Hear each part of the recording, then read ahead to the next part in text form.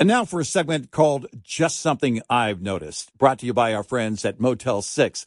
Just something I've noticed. We don't give enough credit to signs, and we really should. That sign over there tells you great French fries. That sign over there tells you this is your exit.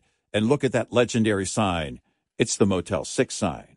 It tells you a great night's rest at a great price. Book online at motel6.com and use the code CPRedEye to get 15% off your stay at Motel 6 or Studio 6. With almost 1,500 locations across the country, there's almost always a Motel 6 or Studio 6 nearby. Look for the signs. And truck parking is available at most locations. Enjoy a clean, comfortable room at a great price when you use the code CPRedEye. That's the letters CP Redeye, all one word, for 15% off your stay at motel6.com. That's a great deal. And that's just something I've noticed. Brought to you by Motel 6.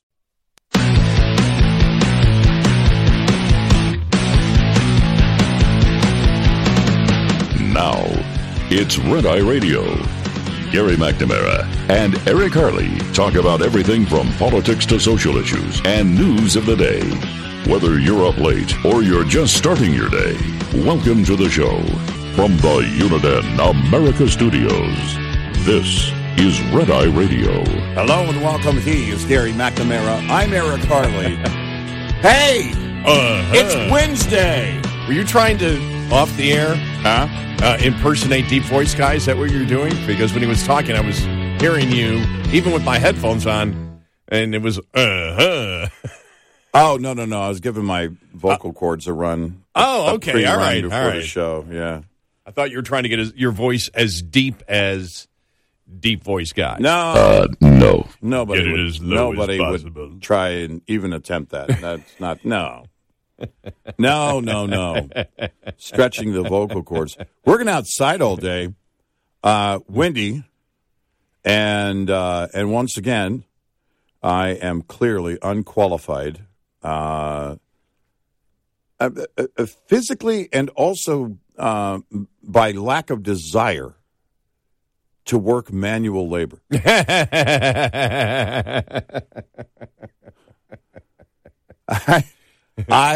I look, and I've had, everybody else on the street, well, not everybody, but a number of people have someone come by and do their lawn.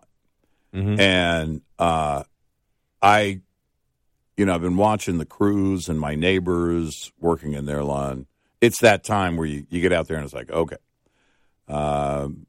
pull the last of the weeds and then mow down the basically the, it was the first cut is the rough cut. I did that, I don't know, a while back. Then you go back and let the green grass come in. And yes, for those in the north, I have a friend who's still dealing with snow on the ground. But we do have everything's green. It's greening up very quickly. We haven't had much rain. I think that's going to change here in a few days. But yeah. So I've been watching everybody else do their lawn. I was like, okay, fine, I'll get out and do mine. So I went out. It was a beautiful day. Well, no, it's interesting that you said that because I have made a decision. I'm still going to cut my lawn an edge, but I've decided everything else is going to be done by others. I don't have any time anymore. I don't have any time to do anything anymore. I have not had time to go golfing. And here's how I figured, because I'm just like you. You and I are the same thing. You are the same way. You do your own housework, because I've been asked for years, why don't you have a maid? No, it's my job. And it would feel weird for somebody else to come into my house. Yeah, and I'm telling you, I get cards in my door probably during the springtime, especially probably 2 a week from different maid services, and I'm like, nah. But I have not had time. I've had time to take lessons, but lessons are only an hour. Golf lessons on house cleaning? No, on golf lessons. But I've not been able to golf. I complained last week. I said, Trump's being indicted, flying up here, and he's still golfing more than I am. That's what I took out of all of that. Mm-hmm. Wait a minute, he's golfing more than I am. So you're going to make the decision. You made the decision to hire out. I made the decision. First off, I've got a tree in the back that I always trim. Yeah. And it's such a pain. And I went, No. And I've just decided, for to trim the bushes, put down the mulch, to start all this, trim the tree in the back, and then I've got to get a tree cut down. They're coming out tomorrow to give me the estimate on it, and I've got a tree, a live oak that's not live. It's only half live. And so that's coming down, and then probably another tree put in. I don't have time. I just don't have time to do the stuff anymore. I'm like, I decided I could have retired and made that decision. I can't retire. Well, since I can't retire, well, then I'm going to do something with the money. I hire out certain things that I'm earning overnight, and have always, because I found a guy who does a ton of different work around the house. He can hang a new door or do things like that, and typically I'll wait until the list gets long enough to warrant him coming over, and then he gives me a quick estimate, and then we start either that day or the next day, and he gets it done and gets it out of the way. My wife makes him these very special chocolate cupcakes that he loves, and so that's like his tip, and he does a great job. And there are certain things I enjoy doing, projects like that I enjoy doing. Others are just tedious. And there's probably 4 or 5 items that he's going to come over and do. On a tree, it depends. If it's just the overhang, then I've got a huge pole saw that I can use, and I'll do that. But I've got another guy who took out 2 trees for me. My trees are 50. A couple of them are close to 55 years old, and so they've been around for a while. And so on those items, I don't even have the equipment. I can't get up that high. The freeze-pocalypse killed the top of a Chinese tallow that I have in my backyard, and instead of taking it down, I just took the top off, and now it's flourishing. It's doing really great. Well, they made a canopy, basically in the live oak that I had, and it was beautiful. And I don't know what it is that killed it, whether it was insects and a lot. I think you even told me it might be insects because the bark is coming off the base of the tree. Yeah. And so it's like and only half of it. I was like, okay. It started last fall, and I looked. And I go, okay, let me see. And then by the time we got to last week, and all the trees are blooming, and only half of mine is, and not to the extent that it normally is. It's like. All right, I got to take this down right now. I don't need the liability of that thing falling. I don't think it will, because there's still, it's still fine, and half of it's alive, so it means there's still, moisture inside of there, which makes it a little bit flexible, right? Inside the trunk. So, but it's like I just don't need the hassle of it. But everything else, I just don't have. There's some, and the thing is, a lot of it is the show and the focus on the show. And that's just because there's so much information to be absorbed here. There's so many different now. One of the things for me is the fact of getting YouTube commercial free. And I have found all the different websites, especially over the last year. And I've just found, and there's just so much information to go through every day. Yeah. And I'm just like, there's so much available that I didn't see was available or didn't pursue it before I got the commercial-free YouTube. Yeah. Because, like the news channels, one of the things is that local news channels will put up reports that you can't watch otherwise. So you can watch things.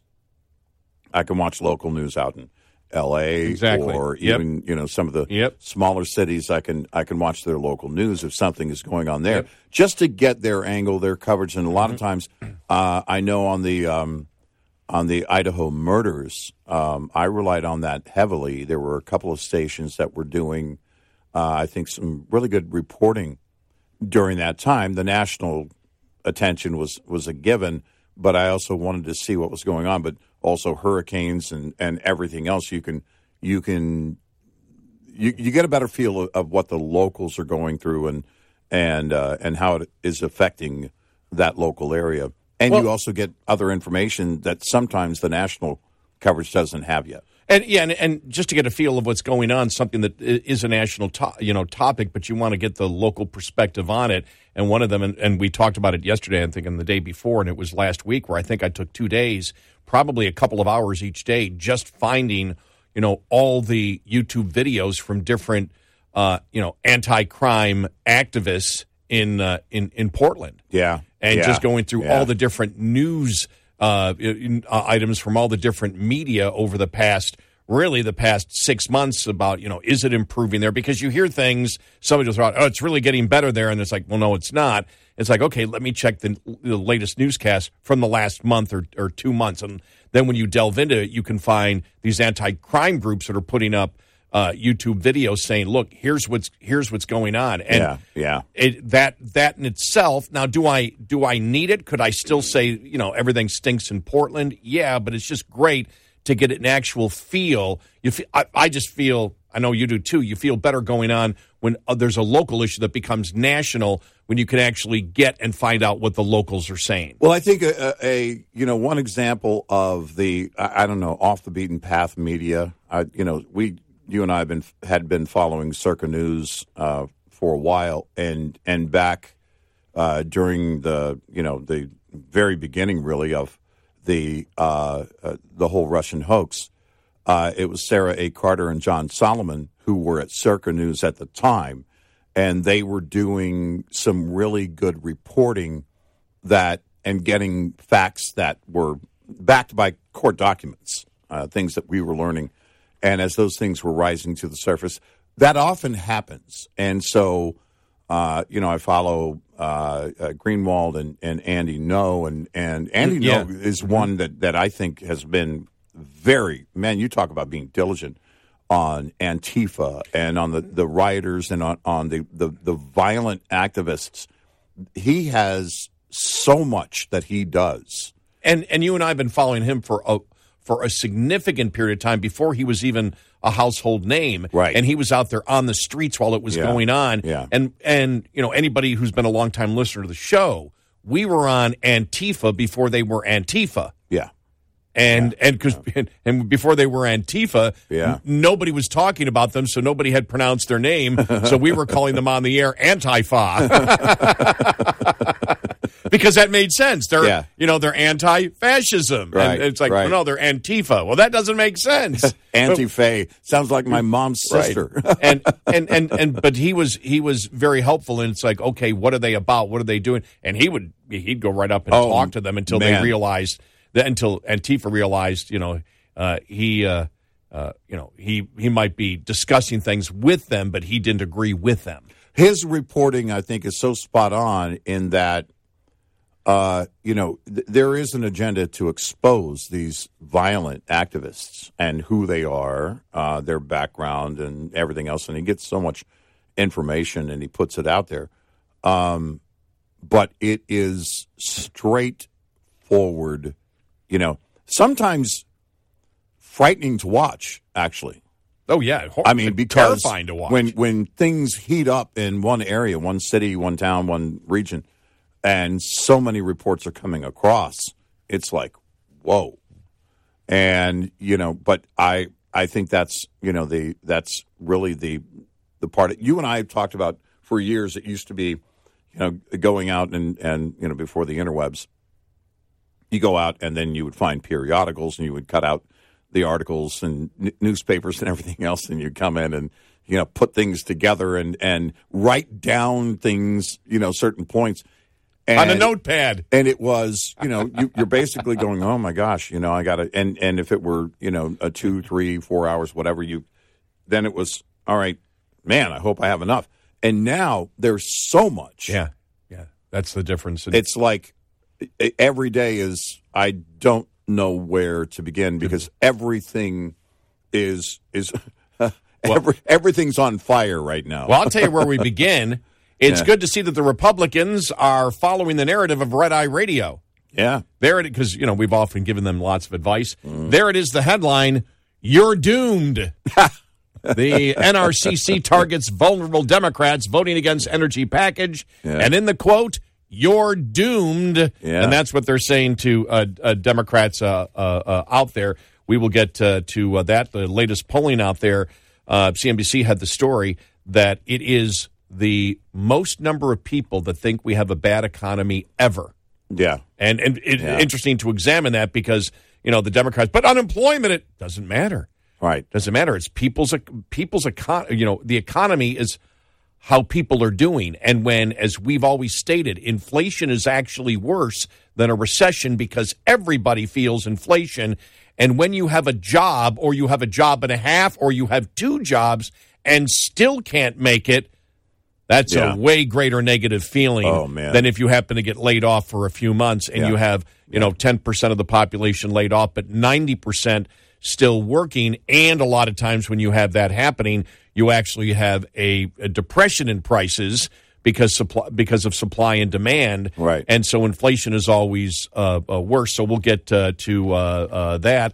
Here we go. You ready for this very quickly? All right. Representative Jimmy Gomez, a Democrat from California. Republicans are attacking trans and other LGBTQ kids, and it shows exactly who they are. Bigots and bullies. And I said that once, and I'll say it again. Bigots and bullies. Well, fine. Then you're promoting child abuse, sexism, and misogyny. Now that we've had the names, let's discuss the issue. Yeah. But I guarantee he won't debate the issue. He's arguing like a 3-year-old. Yeah, he's arguing like a 3-year-old. So fine, you name call, you support child abuse, you support sexism and misogyny. Yep. We can do this all day. Yep. All day long we can do this. Yep. So we'll get to that. Oh, more on the Senate report on the coronavirus. I'm sure the interesting article in actually detailing the specifics of is this a smoking gun? What actually happened at what they believe is the Wuhan lab last year, and the specifics about it. Yeah. It was really, really interesting, and I'm amazed that's not a bigger story. Yeah. And let me see what else is. Oh, the Fox News Dominion defamation lawsuit has been settled. Yeah. I asked you, is that the biggest defamation lawsuit agreement ever? The amount on the settlement side. On the settlement side, it's definitely one of the biggest, but I haven't found any data in the media. There was one from ABC that was over 100 million. I think it was 122 going back a number of years. But I think this has to be one of the largest settlements, not decisions in a case, because sometimes it can be, settled down later. You see, well, the jury awarded this. No, this is a settlement, so it's definitely one of the largest. Plus, Mayorkas appearing before the Senate yesterday. That and more coming up. 866-90 Red Eye. Cold weather takes a toll on trucks. As warmer weather rolls in, it's time to assess the impact winter has had on your vehicle before you find yourself stranded roadside this spring. If you're experiencing sluggish cranking, start your spring maintenance routine by having your electrical system tested by a professional technician. Your batteries, alternator, and starter have been working overtime to keep up with cold starts and thick oil during winter. Continuing to crank a vehicle with low voltage will lead to more damage and downtime later on. Big rigs are big investments. Take care of yours now to help avoid downtime later and keep rolling through to next winter. This report is brought to you by Shell Rotella. Shell Rotella, with advanced synthetic technology, is designed to help keep your rig running with more mileage and less maintenance. We'll be right back with more Red Eye Radio with Eric Harley and Gary McNamara.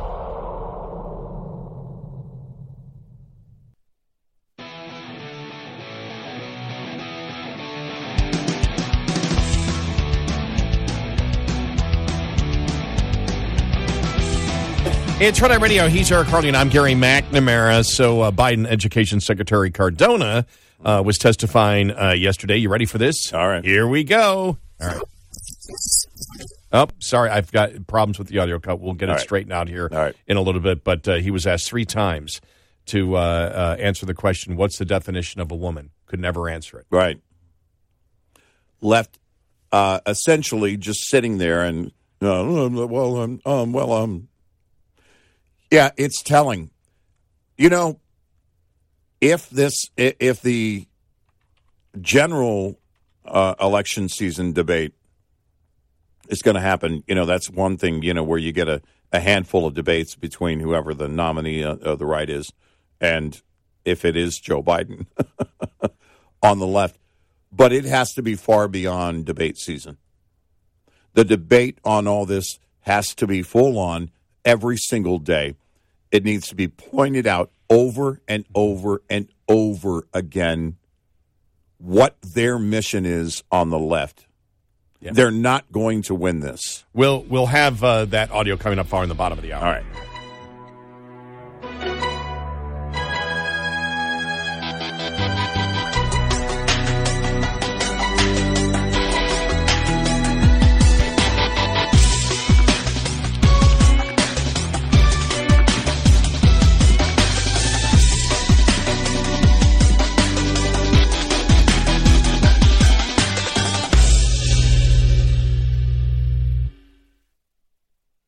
And now for a segment called Just Something I've Noticed, brought to you by our friends at Motel 6. Just something I've noticed. There's a lot more yawning these days. Have you noticed that? Yeah. And the bad thing about yawning, it's contagious. Now, I'm not a scientist, but I do know that's true. You see somebody else yawn, all of a sudden, you got to yawn. You know what helps to curtail the yawning? How about a great night's rest at Motel 6? Book online at motel6.com. Use the code CPRedEye to get 15% off your stay at Motel 6 or Studio 6. With almost 1,500 locations across the country, there's almost always a Motel 6 or Studio 6 nearby. And truck parking is available at most locations. Enjoy a clean, comfortable room at a price you will love when you use the code CPRedEye. That's the letters CPRedEye, all one word, for 15% off your stay at Motel 6 and help curtail the yawning.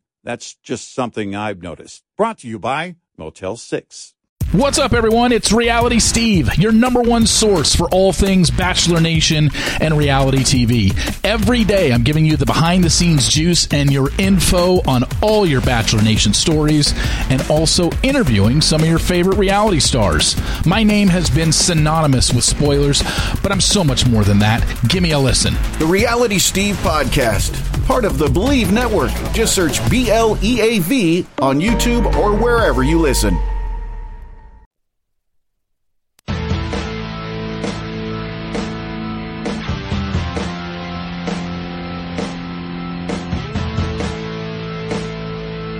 $5 hours a night, and still not enough. Listen to our podcast, available on the app and on our website, RedEyeRadioShow.com. And he is Eric Harley, and I'm Gary McNamara, 866-90-RED-EYE. Well, we're going to call it a conspiracy theory.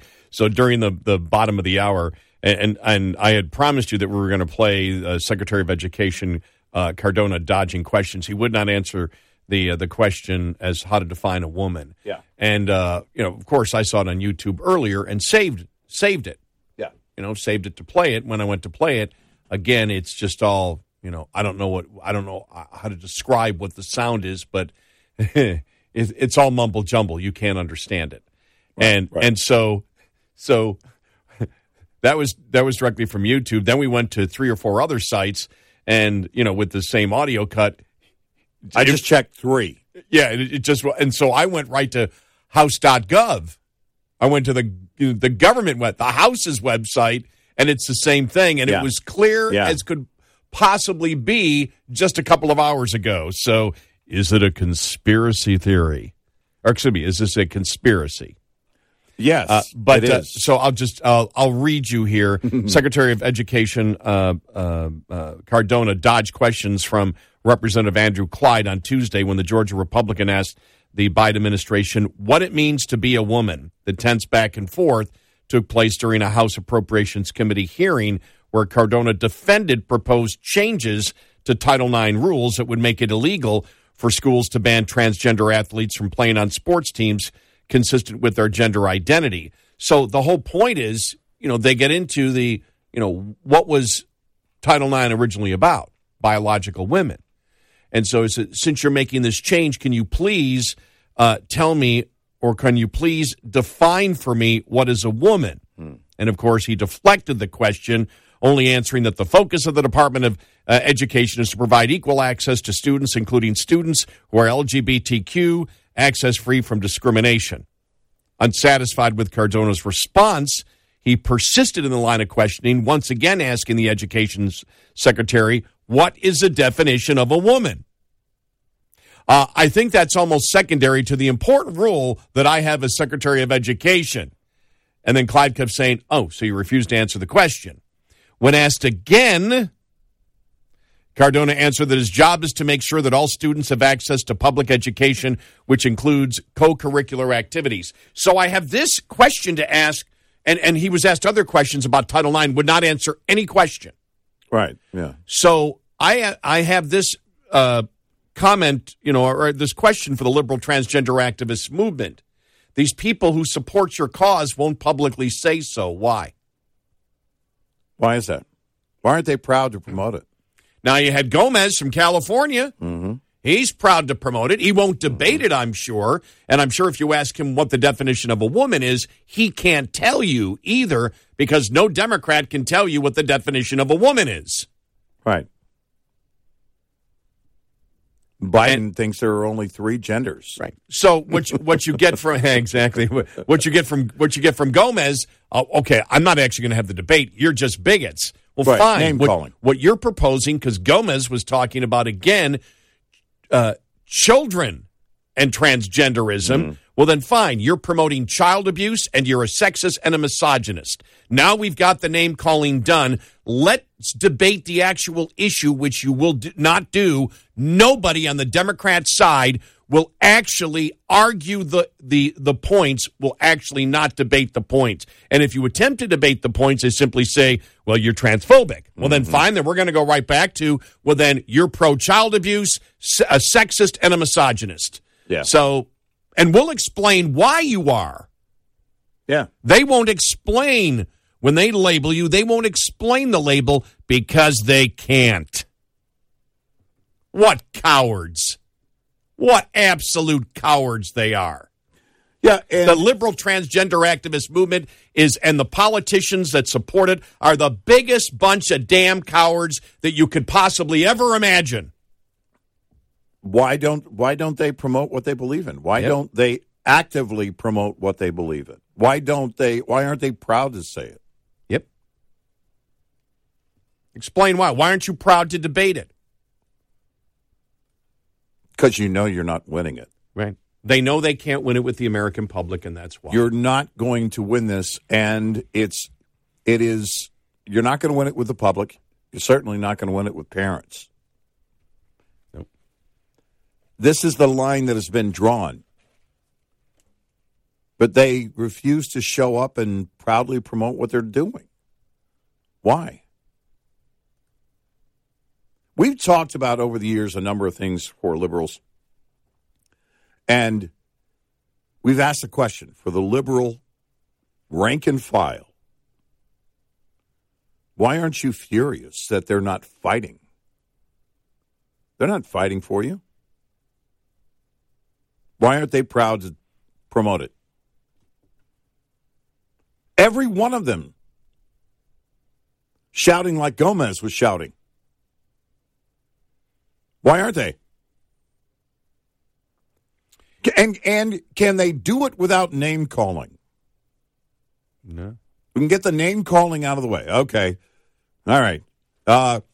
Each side gets 5 minutes of name calling. Every hearing now. Every hearing starts 5 minutes of name calling. Nothing but name calling. And you will be out of line if you're not calling somebody a name. Then get it out of the way. Then come back on the second round. And it's time to promote what you believe in. I'm looking here, and it did get plenty of publicity. You know, even on outlets. Cardona refuses to define woman. Yahoo News. Mm-hmm. Yeah. MSN. Watch Education Secretary Cardona refuses to answer what is a woman. Yeah. Let me see here. Washington Examiner. I mean, they're a conservative outlet, but Watch Education Secretary Cardona refused to answer what is a woman. A TV station in Seattle. What is a woman? Biden official refuses to define a woman. New York Post, education secretary refuses to define a woman. Fox News, education secretary refuses to define a woman. So, but when you get to Yahoo and MSN, then you're getting to the points where the liberal media is even, willing to promote that. Yeah. It's really amazing, though. It's really amazing. Think about that.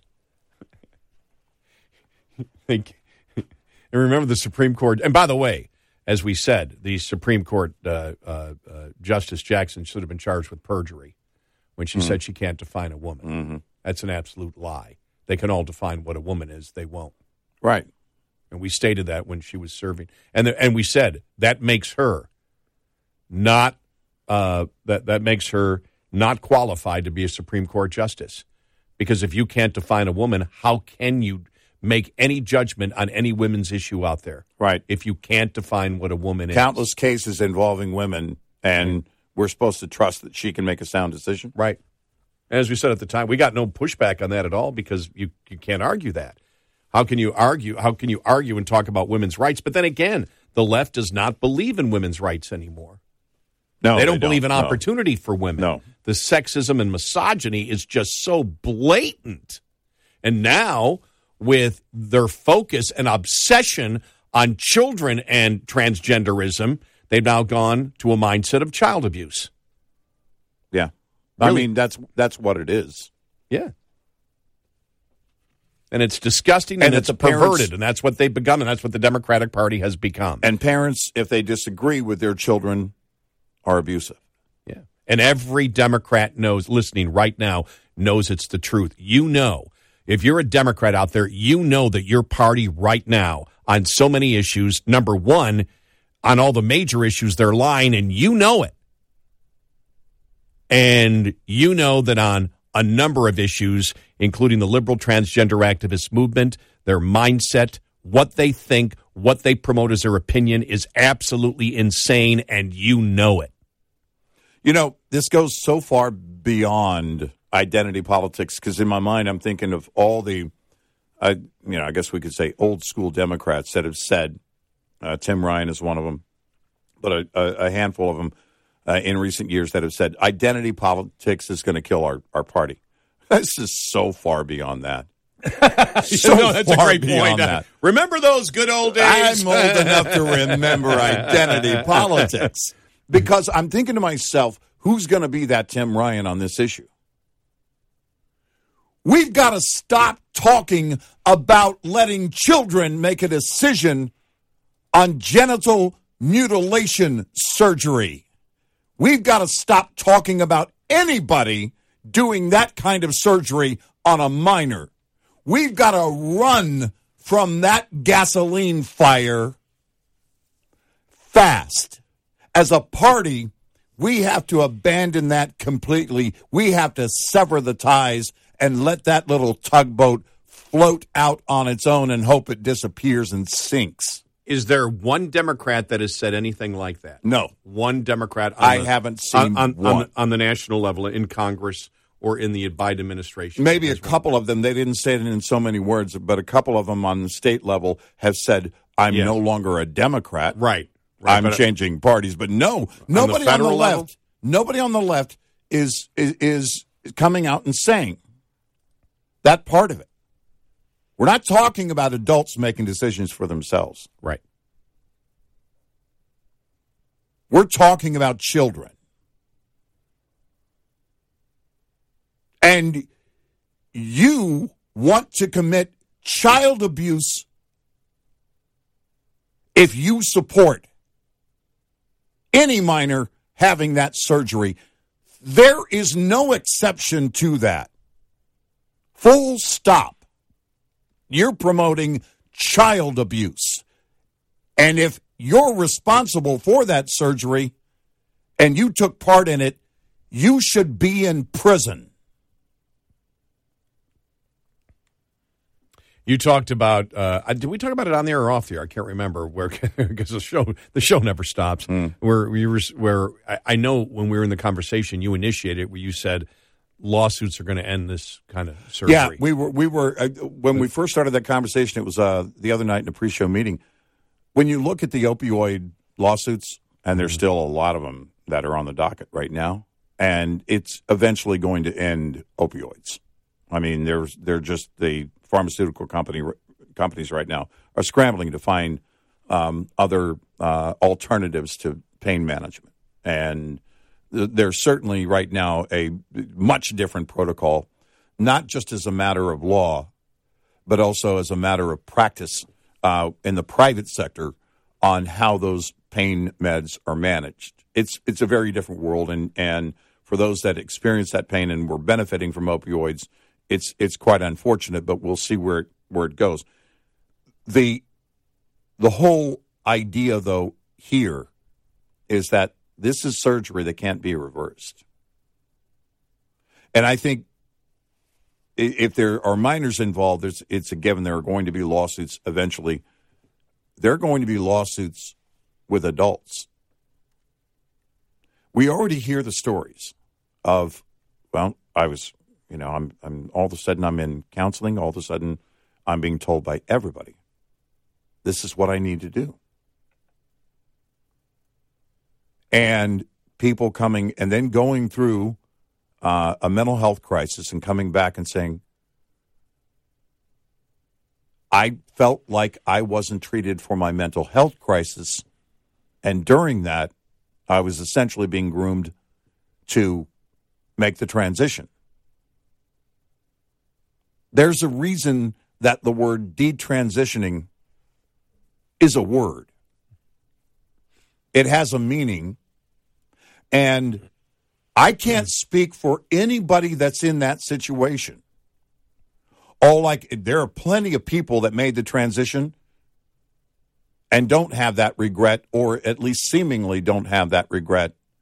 And I want everybody to be, to feel like as an adult, they can live their life.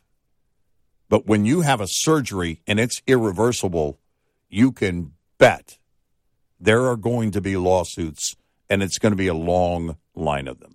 866-90-RED-EYE. Coming up, more with Gary McNamara and Eric Harley. It's Red Eye Radio.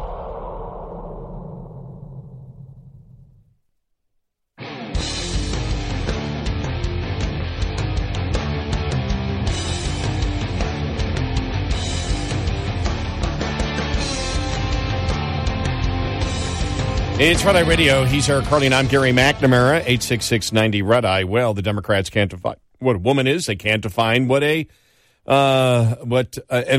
assault weapon is. Yeah. And we'll actually, if this is the ATF director, could not define what an assault rifle is.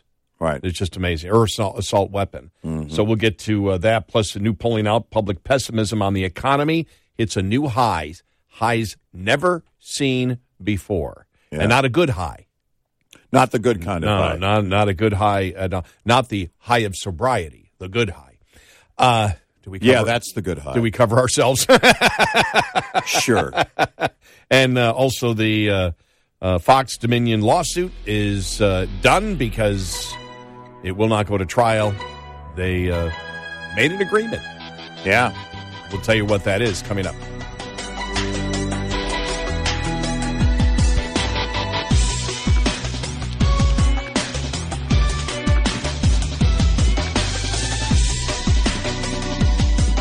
Top of the Hour News is brought to you by House Products. Visit houseproducts.com. This is Red Eye Radio on Westwood One.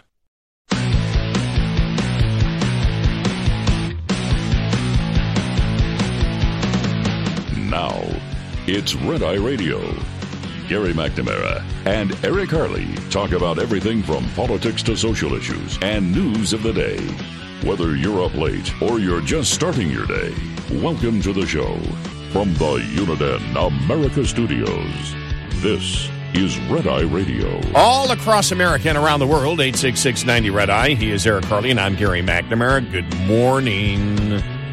You know, we're talking about the fact that you had the education secretary that could not define a woman yesterday, and you start thinking about it, how many words the Democrats can't define. For example, Mayorkas can't define what secure is. What does secure mean? Right. And now you have the director of the ATF, Steve Dettelbach.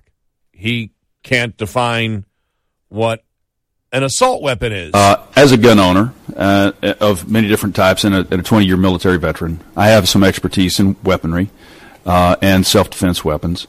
What could you, in 15 seconds, would you define an assault weapon for me? So if you go past 15 seconds, I'll just interrupt you. No, so I'll go shorter than that because I honestly do think if Congress wishes to take that up, I think Congress would have to do the work, but we would be there to provide technical assistance. Unlike you, I'm not a firearms expert to the... We can end there. The head of the ATF, and I'm not a firearms expert. Yeah, right. It's a media-driven label is what it is. Of course it is. And there is no legal definition of it. Right. It's only brought up in order for those who want gun control to, and they're the ones using it. Right, and that's the point that we bring up. If you wish to ban something, you should be able to define what it is. Yeah. And they've been talking about banning assault weapons since I've been a talk show host. And the reason that they always stop short of moving in that direction is that if you were to do that, then you have to break it down to what the actual rifle is. And it would then encompass a number of rifles. Is it based on the way it looks? Is it based on the color? Is it based on anything that is unique to the actions of the rifle? Because if not, then you've got this wide berth for gun grabbers to come in through legislators and then outlaw a number, if not most, rifles. And that's exactly where it would go. And they stop short of it because they know they don't win. They don't win this. They think they win the emotional argument in the wake of a horrific event. They think that they are on the high road when they keep blaming the inanimate object. But the American people don't see it that way. Otherwise, you would have had this done a long time ago. You had the votes. Remember the question to Obama? Why hasn't President Obama, back when he was president, why hasn't President Obama done anything on gun control? Well, he's very busy. Remember that? Yep. No, you had the votes. Yeah. And remember what we did? We actually took all the times that he went golfing. Yeah, right. And we said, okay, here are the hours that he has spent golfing over this time. He dedicate just a fraction of that time. Right. And we just said all you have to do is, if it's the lead issue of importance to Democrats, you would believe that. And I forgot but we actually went through how many times he had golfed, what the number of hours were, because how long it takes, to golf. And still, as you know, I'm getting ticked off because we're talking about Obama and how much he golfed, and he was president, and it's just like I don't have any time to golf.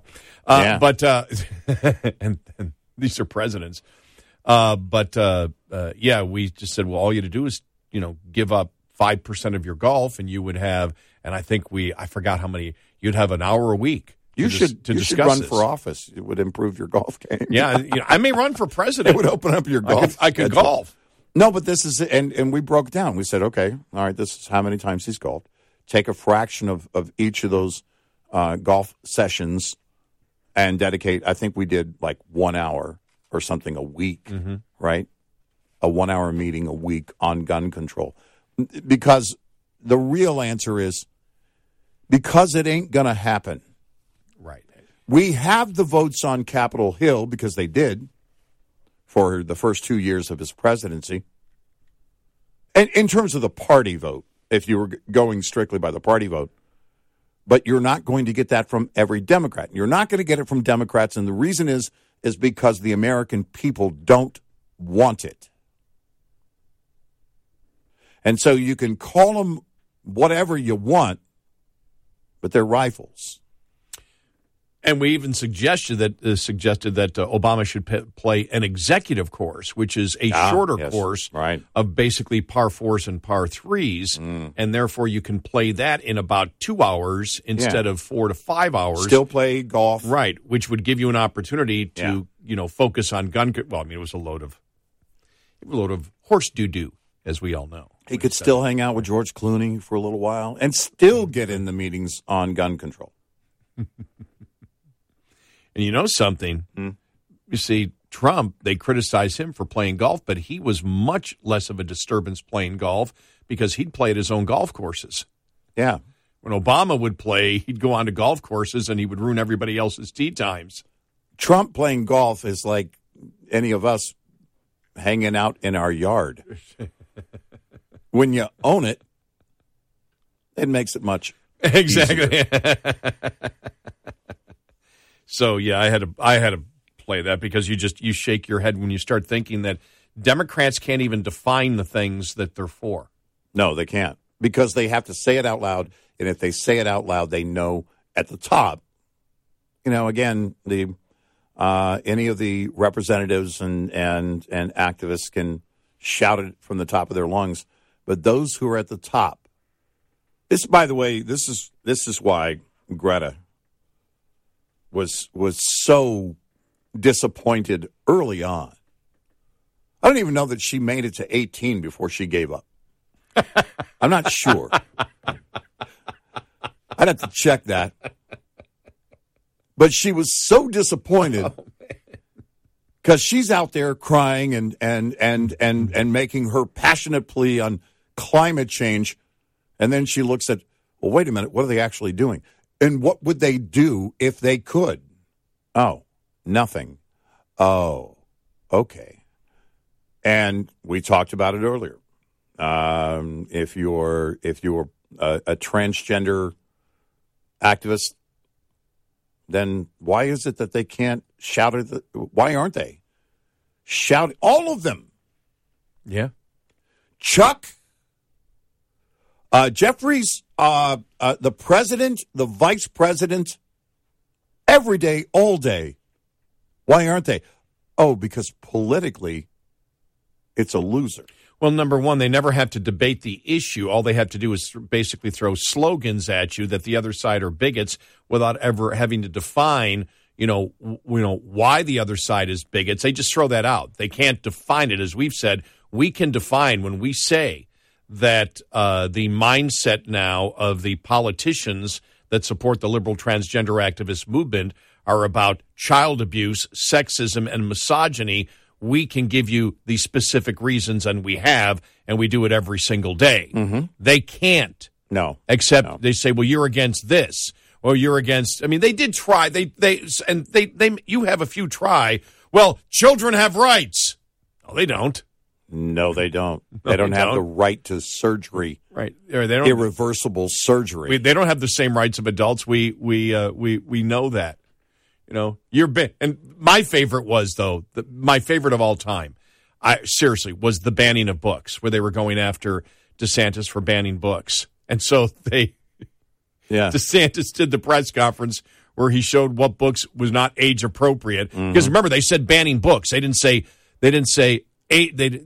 out and say, look, it's about having age appropriate literature for young kids. Right. And so they open up these books that are in the schools out there, and the television stations can't take a picture of the books because of FCC regulations on obscenity. Yeah. That was the best. Yeah. That was the best ever. Yeah. We can't allow adults to see this. Right. That was the best. But that's, again, it's the playing field right now is so visible to everybody. You just have to look at it. You don't even have to bury your head anymore. I mean, this is what the left has done for the longest time.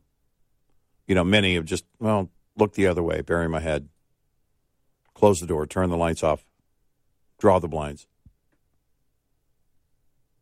But the fact of the matter is, it's not going away. That's not going to work for you. And the reason is because when it comes to the Second Amendment, it's very clear with the American people. When it comes to children and sexualized material in schools and genital mutilation surgery, you're not going to win that either. Nope. 866-90-RED-EYE. Most owner-operators leased to larger carriers are paid on a per-mile basis or a percentage of revenue per load. The per-mile basis is most prevalent among larger fleets, percentage at smaller. Pay per mile tends to dominate discussions about pay just because it's easier to measure, and pay per mile often is wrongly used as the deciding factor in leasing to a carrier. While pay per mile can be a vital factor, it's not a cure for every ill, nor does it mean a big settlement check is coming an owner-operator's way. Why? Because pay per mile always must be considered in balance with gross revenue as well as total costs. Gross revenue can include flat mileage pay that varies by length of haul, percentage revenue pay, and more. Most importantly, though, for every revenue dollar generated, only part of that dollar is profit. But for every extra dollar of cost saved, the entire dollar contributes to profit. Knowing and understanding your cost to operate is fundamental to understanding the true value of any pay package. Owner-Operator Business 101 is provided by Shell Rotella. Shell Rotella, with advanced synthetic technology, is designed to help keep your rig running with more mileage and less maintenance. Lines open for your calls. 866-90-RED-EYE on Red Eye Radio.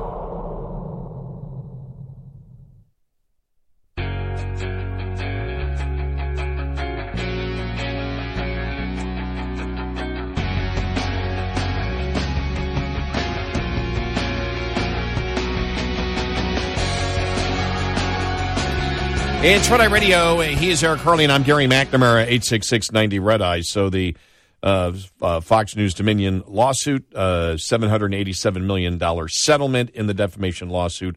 Fox has agreed to pay Dominion $787 million. Wow. And they admitted that what they broadcast was false. There was the admission in there. You and I had said unless that happens, we wondered whether Dominion would actually, agree to settle. Yeah. With that in there. And so I'll find the exact quote from the lawyer coming up here. The lawyers, in the statement, they made the statement that it was, we got this behind us, it's false. But as you pointed out, the Smartmatic lawsuit is still there. $2.6 billion.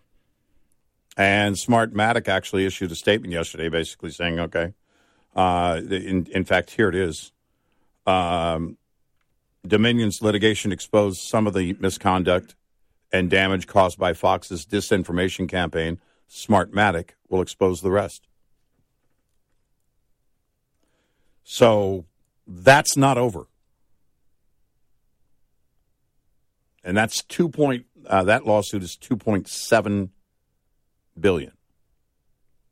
And the day after it was filed, Fox Business canceled the Lou Dobbs show. Lou Dobbs is named as the defendant. And so if they've settled here with Dominion, then certainly they're looking to settle with Smartmatic. And I'm guessing it would be a larger settlement. I don't know. Fox spokesperson said, "We are pleased to have reached a settlement with our..." Pleased. Nobody's pleased to hand over $787 million. No. "We are pleased to have reached a settlement of our dispute with Dominion Voting Systems. We acknowledge the court's rulings finding certain claims about Dominion to be false." Yeah. The last-minute settlement, $787.5 million. Fox has admitted to, quote, "Fox has admitted to telling lies about Dominion that caused enormous damage to my company, our employees, and the customers we serve, Dominion CEO John Polis said at a press conference on Tuesday afternoon. Nothing can ever make up for that.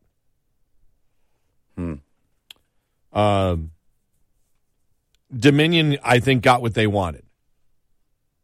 And in a situation with Fox, they actually did get what they wanted, which was not to have their entire primetime lineup having to admit that they knew that they believed, because that's the one thing that I take out of this. Mm-hmm. When you look at the producers and the hosts there, the primetime hosts, that actually on company email let the world know that what they were saying on the air was not what they felt personally. I'm going to say this, and a couple of those hosts we know and have had relationships with professional relationships in the past, and good professional relationships. I can't believe they were that stupid to actually on company email say things that in essence were polar opposites to what they were saying on the air. Well, first of all, I don't know why you would have to, if there is this consensus that you have to go on the air and pretend you're something you're not, that you believe something you don't. I don't know what the purpose is. I was amazed because I went through social media and there were some people saying, Fox should have never settled. They should have never settled.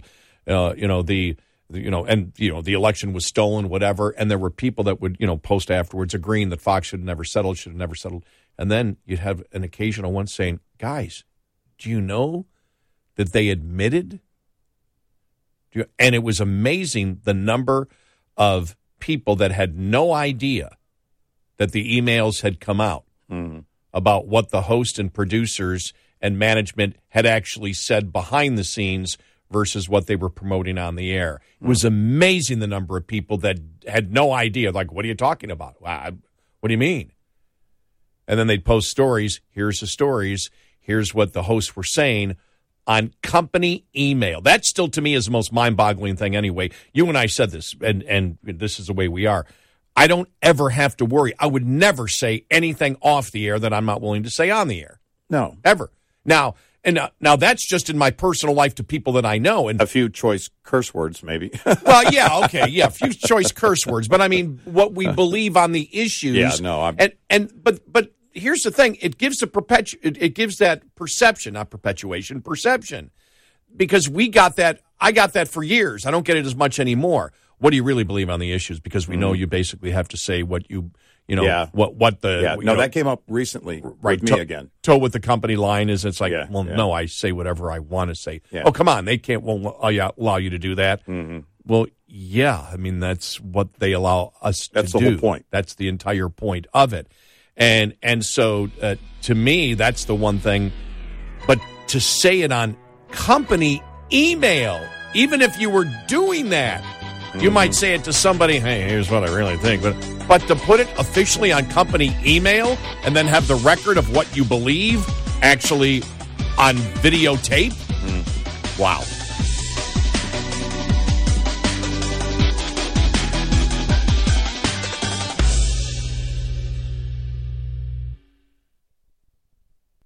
Afford Anything talks about how to avoid common pitfalls, how to refine your mental models, and how to think about how to think. Paula, while certainly you can mess up on $1 million a year, it is far less likely than it is on $30,000 a year. Right. I would meet wonderful people that were struggling with a budget that was super tight. It was 100% you need to make more money. Make smarter choices and build a better life. Afford Anything, wherever you listen.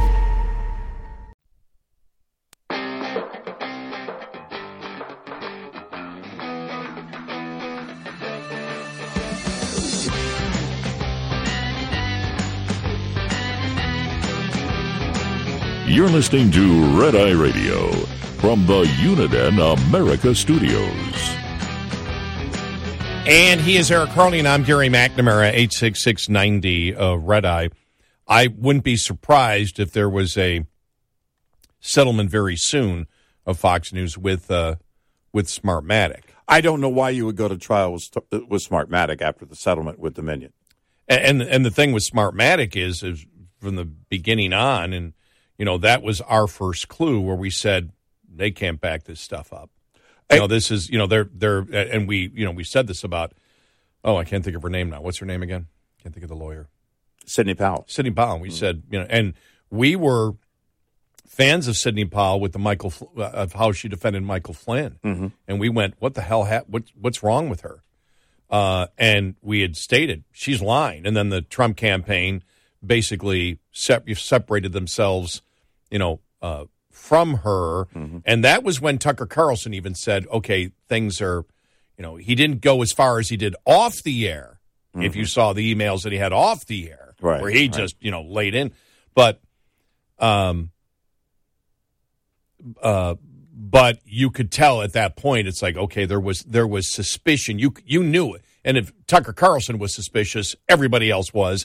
And now we know by the emails that they thought that the Trump campaign was, well, I won't use the language they use, but was incorrect on their analysis. And that's being very generous of the emails that some of the Fox personalities actually put out about what they thought about the Trump campaign and the lawyers, and or the Trump. I guess it would be the Trump lawyers, or Trump after, because the campaign was over at that point.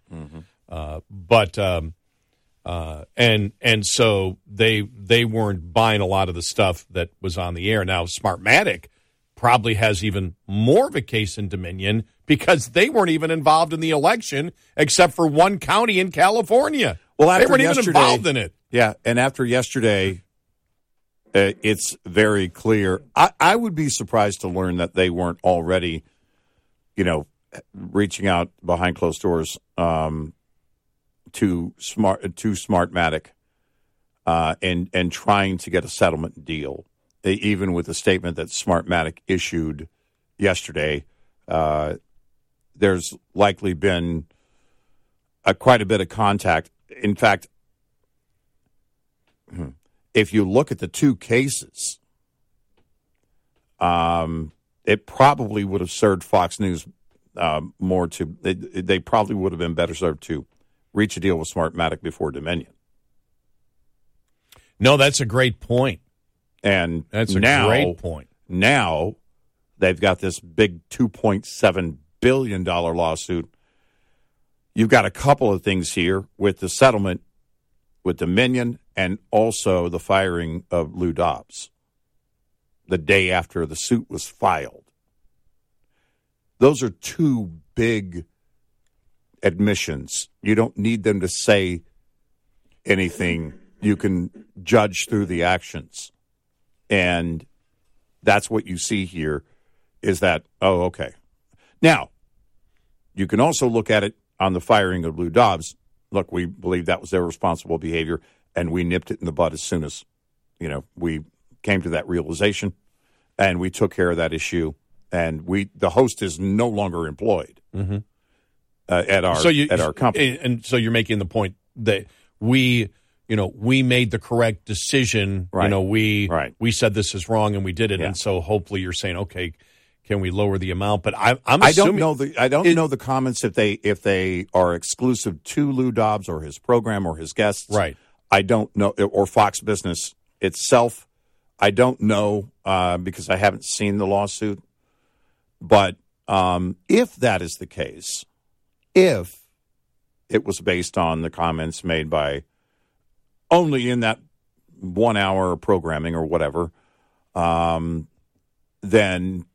you could look at it and say, okay, well, Fox News took care of that issue, except for then, all right, you have to go back and look at the history leading up to the end of Lou Dobbs on Fox Business and find out how many times was something said, who knew that false information was being given out, and then went on the air and said otherwise. All of these things, would be important, but it just depends on what Smartmatic is looking at and which comments and programs and hosts they're focusing. No, and when you look at because when this trial would have featured more than 12,000 exhibits. Dominion had 7,000. Fox had 5,000. And you and I had said it's very tough to look at it because we don't know what Dominion was, the specific things that they were looking at that they thought that they could prove a better case of defamation by saying, here's what the host said. I don't know what the specific things that they were going to use at that point. Now, it was interesting because Dershowitz, you see Dershowitz commenting on it. One of the things this was fascinating to me because he said, well, he doesn't believe that, he said the Supreme Court said basically that corporations are people, but he doesn't believe it. And that's one of the reasons he doesn't believe that defamation applies to a corporation as much as it does. And I'm like, well, okay, so conservatives that back the fact that, that corporations have freedom of speech, however you want to define it, that corporations are built of people, and therefore those people and corporations and those boards, of course, they have freedom of speech. It's not taken away because you decide to get into a infrastructure that a state sets up to organize businesses. You don't lose your freedom of speech rights. That's how I would have explained it if I was a Supreme Court justice in those very simple terms. The whole thing that a corporation is a person, though, if you look at that literally, of course, a corporation itself is not a person. A corporation is a set of laws that a state creates that involves people. And so you can get into the minutia of how you define it, but I still think Dershowitz is wrong in it. I believe you can defame a company. Well, a corporation that is a media corporation has a number of exceptions, and so when you look at it and say, okay, well, it's not just the corporation. It's what is the corporation responsible for? Yeah, but I'm talking about Dominion, on Dominion's side. The Dominion, not Fox's side, but Dominion's side. Okay. All right. That what they're looking at is that, that they allowed, that the host allowed these people that a corporation can't be defamed? Right. That was the point that he was trying to make the case. That okay. That a corporation can't be defamed because they're not a person. Yeah. But the Supreme Court ruling that he disagreed with. But they yeah, because then you get into the definition of defamation, because it is, all right, what is their corporate reputation based on the work that they do? And that reputation, as they build it out, and, if they're involved in elections, then they can, as a software company, then, all right, we've been involved in elections, we're part of American history, and they build out this reputation that helps them to build greater revenue, to build business, a greater, right. The customer base. And so, yeah, a corporation can be defamed if you're going in and saying, well, they're not what they say they are. I mean, if the claim, which basically was the basis of this entire idea, well, they did something so nefarious.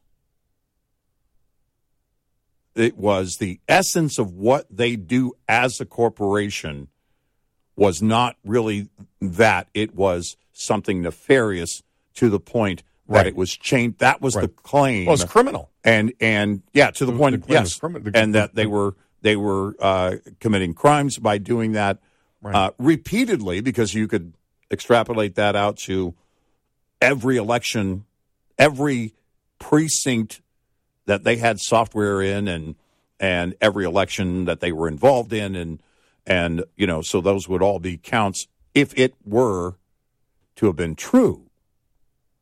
But when you make the claim that, no, this is, they're breaking the law, and they're not just a software company, they are rigging elections, then, again, I'm not a lawyer, but that would fit defamation in my And the thing is, and you look, we view ourselves as autonomous, and we always have. When people have called this show and they said, well, all of you, don't lump us in with anybody. We'll take responsibility for what we say on the air. We don't take responsibility for anything else. But it does, it does help to taint the conservative media industry that you had Fox hosts that were saying things that were diametrically different than what they were saying on the air through emails. And it does continue the perception that what conservatives do on, because you and I both have been hit with this in the past, that it does promote the perception that conservative talk radio is simply parroting the talking points of the Republican Party. And that couldn't be further from the truth in our case, because, we're conservative and we're libertarian, and we're going to tell you what we think. Every opinion that we hold on the air is the same opinion that we hold off the air. And to prove that point, we called out Fox News, and our audience, a significant portion of our audience, was furious at us for telling the truth. Now, we've done this long enough where this has happened to us before, where you have a significant portion of the audience turn against you for telling the truth and not putting out the false narrative. And that's why we've said we've got to stop lying as a society, and conservatives need to stop lying too. Or people that call themselves conservatives need to stop lying also. But we took the hit up front. And it doesn't, when I came in, I said, I guess we could spike the ball tonight, but we don't do that, because I'm just disappointed, because I believe that the conservative media overall has done incredible things in this country where nobody will stand up for what's going on, the insanity that's going on. And I talked about this during, for example, Black Lives Matter. It was only conservative radio that was telling you the truth in that matter. Everybody else was lying. And I do hold the conservative media to a higher standard, ourselves included, that, we don't have to lie, so don't lie. And I don't have to go out and build something that's not there, especially on someone else's account. No. But we called out the Trump campaign when this all happened. And, temporarily, I guess you pay for it because of the feedback, that we got back, which was quite vicious, but we stood our ground and we were right. But there's no joy, there's no spiking the ball. It's sad that it's come to that point where people that call themselves conservatives and Republicans, will not look at reality. Were there problems in the election? Yeah, we called out each and every one. We went point by point by point and told you what was a lie and what was not a lie. And in every single case, we were right. I wasn't the one standing at a podium with hair dye running down my cheek promising something I couldn't deliver. Who was when that? they stood Giuliani. Oh, okay. Oh, that's right. I forgot about that. Oh, my God. Yes, I forgot about that. Oh, jeez. Because the day before, when they announced they were going to have a press event, I fully expected it to be outside of a courthouse. This is what we just filed. Here's the paperwork. Here's the proof. We're going to demonstrate this to the American people. Here's what actually happened. And instead, we got a set of lies repeatedly. Yep. I still can't tell you why that was the case.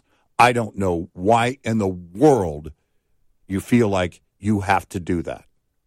866-90-RED-EYE. Get in touch with Red Eye Radio, toll free at 866-90-RED-EYE.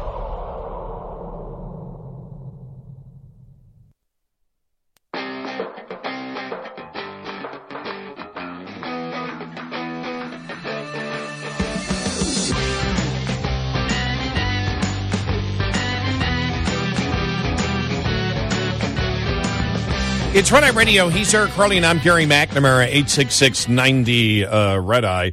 Trump versus DeSantis, the latest, along with Chris Christie comments. Yeah. Oh, did you see David Harzani's tweet on Chris Christie yesterday? No. All right, you're going to want to hear it then. Coming up far in the top there. I don't have it with me at the moment, but all right. When Chris Christie came out and said that because of the Disney thing that DeSantis is showing that he's not a conservative or he's not a capitalist. And Harzani, and I'm paraphrasing here, basically says,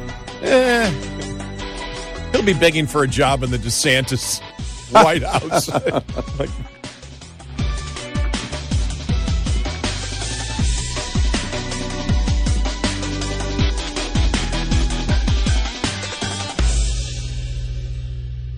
This is Red Eye Radio on Westwood One.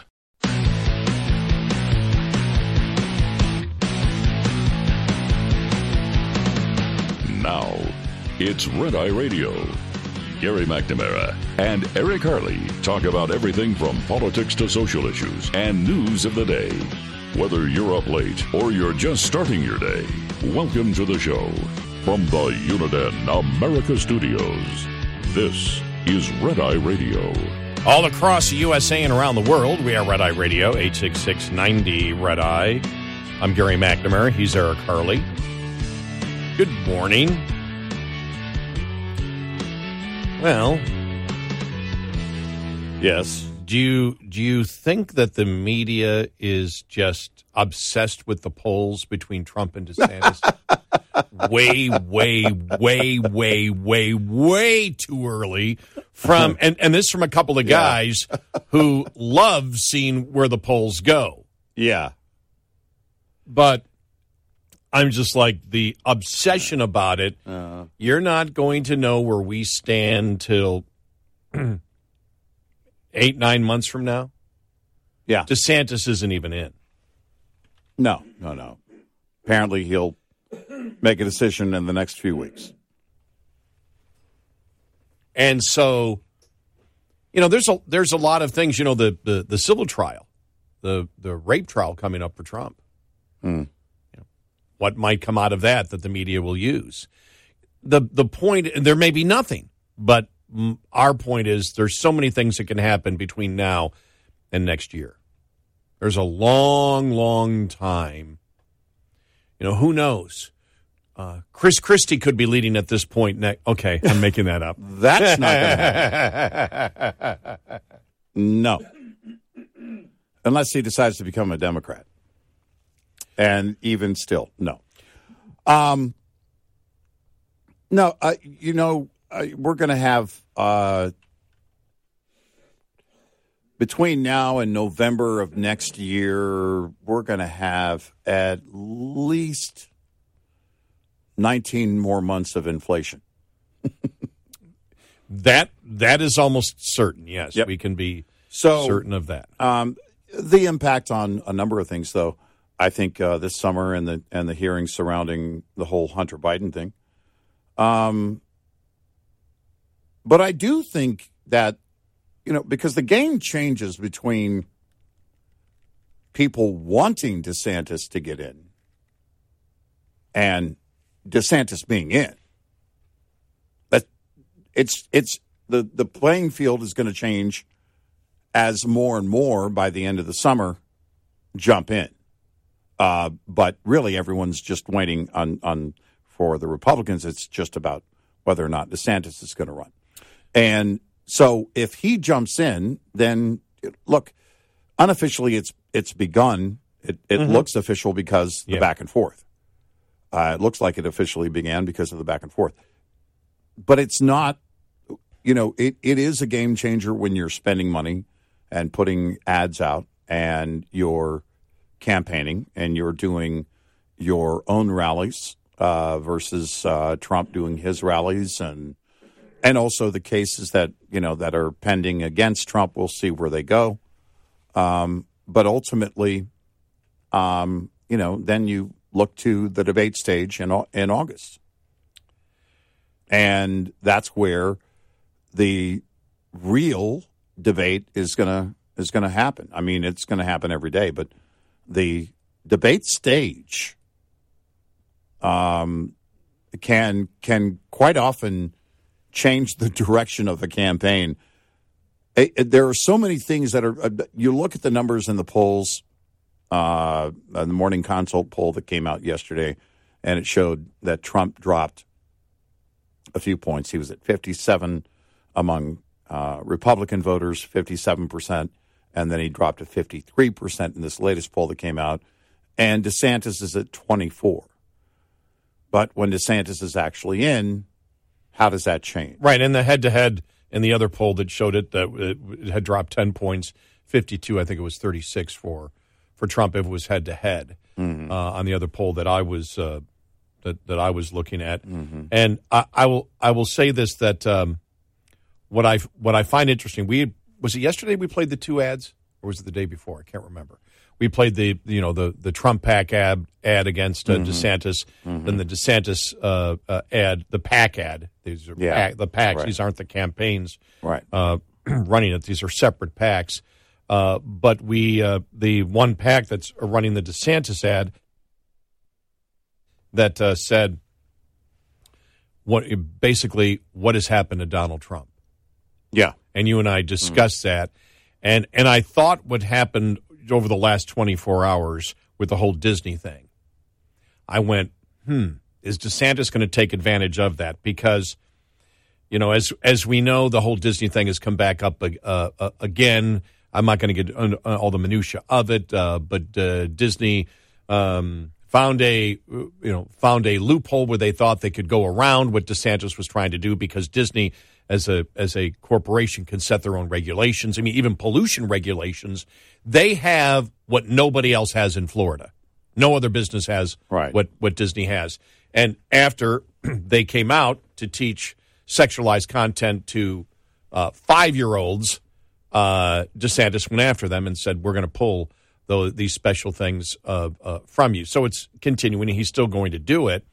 And then Disney came out and said, okay, we're going to have a Pride Day. And so this is going back and forth. And then you had Trump come out and say Disney's next move will be the announcement that no money will be invested in Florida because of the governor. He wrote in Truth Social, in fact, they could even announce a slow withdrawal or sale of certain properties or the whole thing. Watch. That would be killer. In the meantime, this is all unnecessary. A political stunt, which got the headline in the Wall Street Journal, Donald Trump sides with Disney. And so, I looked at this and I thought DeSantis all along, using the word woke is okay. You can use it, but I think you need to be specific on the idea. And I think all along, every time DeSantis speaks and every message that comes out should be Disney wishes to teach sexualized content to 5-year-olds. That's why we're pulling this. Any company that wishes to do that should not be getting special. They make billions of dollars a year, and we have given them over the years special tax privileges, regulation privileges that no other company in the state of Florida gets. Now, Chris Christie came out and said this proves that he's not a capitalist. No, it doesn't. No, it doesn't. No. To sit there and say, here's a company that we have given special dispensations to that we give to no other industry in the state of Florida, and now they come out with this. You can explain that and you can win that politically. He didn't approach this. DeSantis is not the one who approached Disney. Disney engaged. So I would say to Chris Christie or anybody else, well, he's showing that he's not a capitalist and blah, blah, blah. And he said something to the effect of, this is how liberals operate. Mm-hmm. Right. Tell that to Disney. Do they believe in capitalism? They believe in going to war with the parents. This is not Disney versus DeSantis. It is in the media. In reality, it's Disney versus the parents. I want to read what the Wall Street Journal wrote on this, because DeSantis had a strong case last year when he championed legislation revoking special self-governing privileges that provided favorable tax and regulatory treatment for Disney World that other companies don't get. The move was a response to Disney's unnecessary decision to attack Florida's mislabeled Don't Say Gay law. As the governor wrote in these pages in February, Florida's Parental Rights in Education Act merely limits classroom instruction on sexuality and gender ideology in grades K through 3 and requires that sex instruction in other grades be age appropriate, which probably 99% of parents would agree. But while Mr. DeSantis was distracted by other matters, Disney in February clawed back some of the authority that the legislation sought to cancel. The press mocked the governor for being outmaneuvered, not wanting to look weak. Mr. DeSantis attacked the company in Trumpian fashion. Disney responded by announcing that it will host the largest LGBTQ conference in the world at its Orlando resort, which may not endear it to parents who are dismayed by its aggressive promotion of woke culture. So now Mr. DeSantis is escalating the feud and threatening to set up a rival state amusement park or even a prison next to the Magic Kingdom. Nobody emerges from this looking good. Mr. DeSantis is escalating a feud with a business that risks alienating moderate and independent voters who otherwise support Florida's sex education law and his good policies, such as school choice expansion. CEO Robert Iger risks further damage to Disney's Florida assets when its stock price is in the tank. Both would benefit from settling the dispute. But as is his wont, Mr. Trump is trying to goad the governor by siding with Mr. Iger. You'd think the former president would be critical of Disney's woke turn, but his only abiding political conviction is personal advantage. He recently sided with plaintiff attorneys against Mr. DeSantis' reasonable tort reforms. Mr. Trump these days attacks Republicans more than Democrats. On Tuesday, he trashed his former chief of staff, Mick Mulvaney, as a born loser and perhaps the dumbest person, along with John Bolton, working at the White House. So why did he hire them? Why did he appoint them? If he gets elected president again, who would volunteer for such abuse by working for him? Maybe he can ask Mr. Iger for a hand. And I take this on top of, and again, I do think that the governor of Florida could have done this better. And sometimes when he's sarcastic, and I don't know if he's sarcastic about the whole prison thing, I took that as sarcasm when he said it.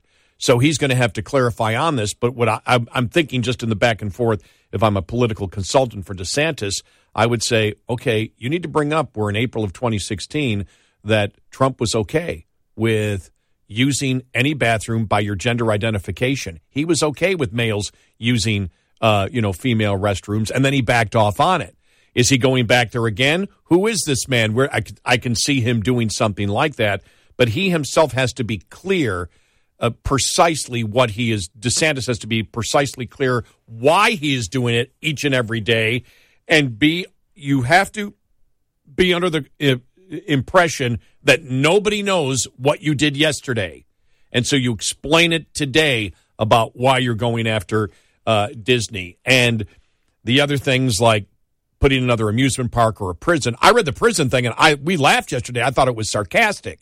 Is the Wall Street Journal implying that even if it was sarcastic, it may come across as serious and could alienate some people? They may have a point.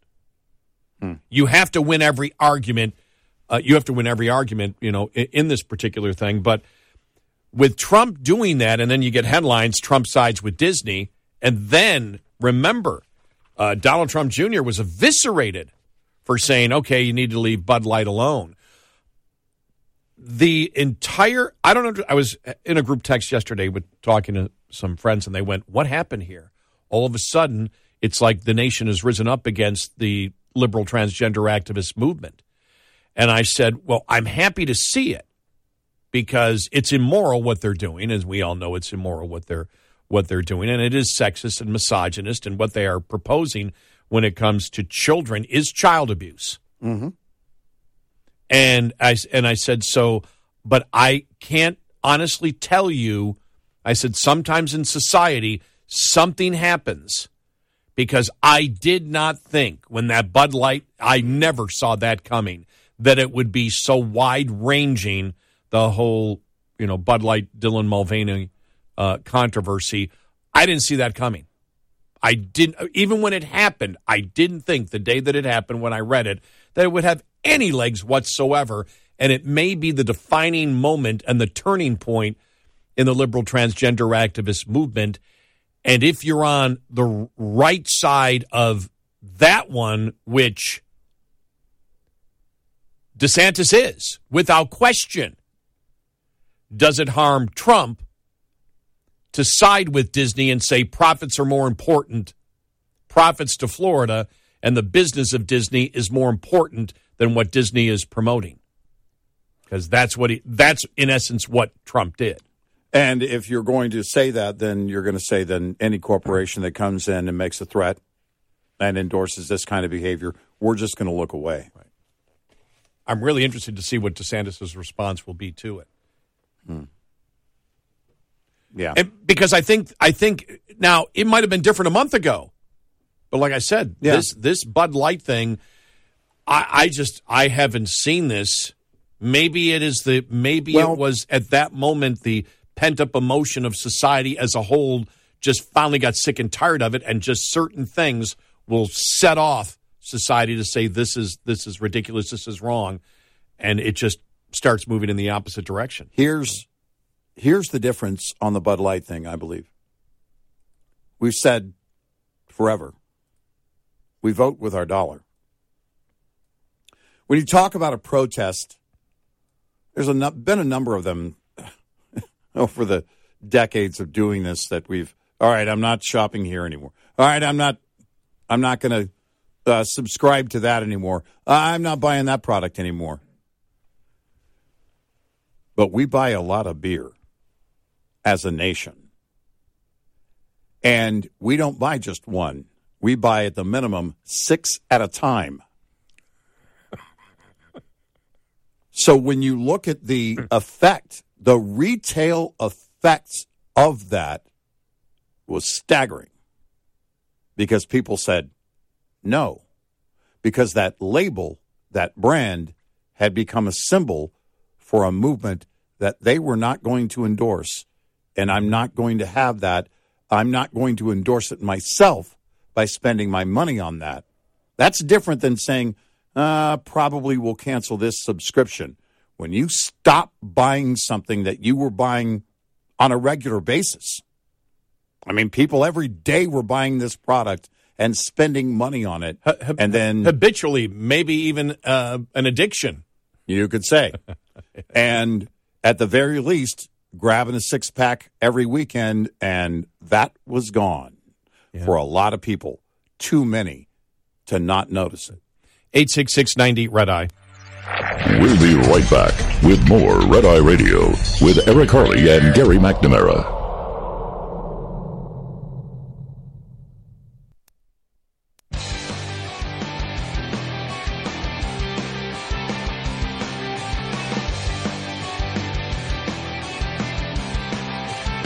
It's Red Eye Radio. He's Eric Harley, and I'm Gary McNamara, 866-90 Red Eye. So I'm just reading here. This was David Harzani from the Federalist.com talking about Chris Christie saying that the whole Disney thing with DeSantis is about, this is what liberals did. And he writes, this is what I thought liberals did. In one instance, Disney sidestepped an effort from DeSantis to create a handpicked oversight board for the Disney district by limiting the board's power. That's not the guy I want sitting across from President Xi and negotiating our next agreement with China, or sitting across from Putin and trying to resolve what's happening in Ukraine. If you can't see around the corner that Disney Bob Iger created for you, you have to admit when you screwed up and got taken, it happens, he said, saying of the ordeal, and calls DeSantis' maturity and judgment into question. All right. David Harzani writes, if history is any indication, Christie will be the first one groveling for a job in the DeSantis administration. Oh, God. Yeah. That was hilarious. Yeah, because, look, to basically say that Disney walked DeSantis, implied Disney walked DeSantis into this and he didn't see it, is false. Whatever Disney's next move is whatever it's going to be. But the battle is what it has been from the beginning. And keep in mind, this began long before the November elections, an election that DeSantis turned his entire state red after the initial back and forth with Disney. because this is a battle between Disney and the liberal left and parents in the state of Florida. Not Disney and DeSantis. And that's what anyone who's saying otherwise misses completely, including Chris Christie.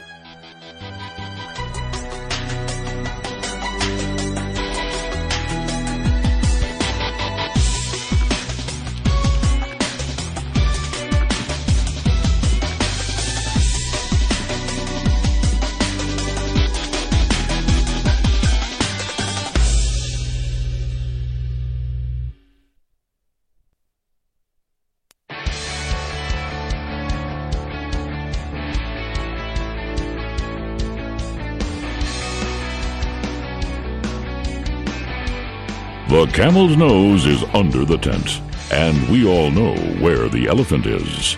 Red Eye Radio. And he's Eric Harley, and I'm Gary McNamara, 866-90 Red Eye. Okay, in other news, you know, the Republicans, I think, have to call Chuck Schumer out. I'm sure you read the article, National Review, Dan McLaughlin. Chuck Schumer's embrace of mobs is a menace to constitutional democracy. This is about what happened at the Tennessee House. Mm-hmm. And he writes first what Karine Jean-Pierre said. He goes, many defenders of the legislators have simply whitewashed what they did. White House Press Secretary Karine Jean-Pierre claimed blatantly that students marched to the Capitol to demonstrate peacefully while some legislators merely joined in the protest, a statement deliberately calculated to convince the listener that this entire thing was about a demonstration outside the state capitol rather than the use of a mob to prevent the democratically elected legislature from debating or making laws. They have a tweet there. 7,000 children marched to the Tennessee Capitol on Monday to demand safety from gun violence. Instead of tackling the crisis, Republican elected officials in Tennessee are working to expel 3 Democratic legislators. President Biden has made it clear inaction is unacceptable. Schumer, however, went a step further and actively endorsed the use of mobs to shut down the legislative process. Quote from Schumer, by courageously participating in nonviolent demonstrations, they challenge procedural rules governing decorum and good behavior. We believe the repeated and preventable slaughter of our children should frustrate and disrupt decorum because this horrifying pattern must never be accepted as business as usual. Moreover, we do not believe that breaking decorum is alone sufficient cause for employing the most draconian of consequences to duly elected lawmakers, emphasis added. Schumer is playing with fire here, and not for the first time. In 2020, he stood on the steps of the Supreme Court and delivered a threat. I want to tell you, Gorsuch, I want to tell you, Kavanaugh, you have unleashed a whirlwind, and you will pay the price. You won't know what hit you if you go forward with these awful decisions. In 2022, he described American elections as a rigged game. The Tennessee protest was not violent, but make no mistake, this was the use of force. When a crowd is interposed to prevent debate and voting by means of noise and physical mass, that is not civil discourse. The leader of the United States Senate, which once called itself the world's greatest deliberative body, should never be in a position of saying that policy disagreements should frustrate and disrupt decorum. He should never be threatening Supreme Court justices with the whirlwind or calling our elections rigged or demanding that critical voices in the media be pulled from the airwaves. He said Tucker Carlson should be pulled from the airwaves at one point. Mm-hmm. Say what you will of the man. Can you imagine if Mitch McConnell did that? Never in a million years would McConnell have written or signed that letter. Mob rule is bad. But that's, again, one set of rules for Democrats, another set of rules for everybody else. And, of course, with the Tennessee House, they had to lie by omission as to what actually happened. Yeah, of course. They have to lie. And as we have stated, their solution, because as we stated, what's the solution? The solution is to ban all guns. That's the ultimate solution of what they want, is to ban all guns. We know that. Right. That's not going to happen. So since it's not going to happen, we have challenged and said the left is the one that doesn't want solutions. Because even if I was, as I've stated before, completely for gun control, that no American citizen should own a firearm except me. I'm a celebrity. And my armed security. Well, yeah, I'm a celebrity and I have my armed security, Because I mean, going to extremes, because nobody ever would argue that. But as we stated before, and the criticism from who was it? Was it not Rand Paul? It was Crenshaw, I think. Wasn't it Crenshaw? Representative Crenshaw said 2 police officers in every school. Yeah. We protect everybody else. We protect ourselves. Right. And where was he? Was he on? He was on CNN. Well, that would be. Well, you're saying then we stop the gun problem with more guns. Well, you do. At CNN, you have armed security. We have armed security. You're saying that schools should be different, that we say our children are the most precious things that we have, and your only solution is to remove all guns from law-abiding citizens, and we're saying, well, that's still not going to stop crime, and we're saying put cops in the schools. Mm-hmm. It will help deter it. Right. And then you get from the Democrats, well, it won't be 100%. You can't guarantee that it'll be 100%. Neither can you. Nope. But your statement is that we should take the Second Amendment right from law-abiding citizens. And then your argument is because the Second Amendment is antiquated. How? If we live in a dangerous society and I'm a law-abiding citizen and I have the ability to defend myself and deter the criminal, how is that an antiquated concept? This is why we said Republicans need to get into the debate. Stop letting the other side define what your opinions are. Well, and stop letting them control the entire conversation. Yeah. They define all of the terminology for both sides and get away with it because you've decided to what? Stand down? Who's afraid to have this conversation? You win it every day on the issues. And as we've said, don't wait till they initiate and you respond. That's why, and we give the example of the liberal transgender activist movement for the longest time. And identity politics. We've called it what it is. Democrats are racist because they believe in identity politics.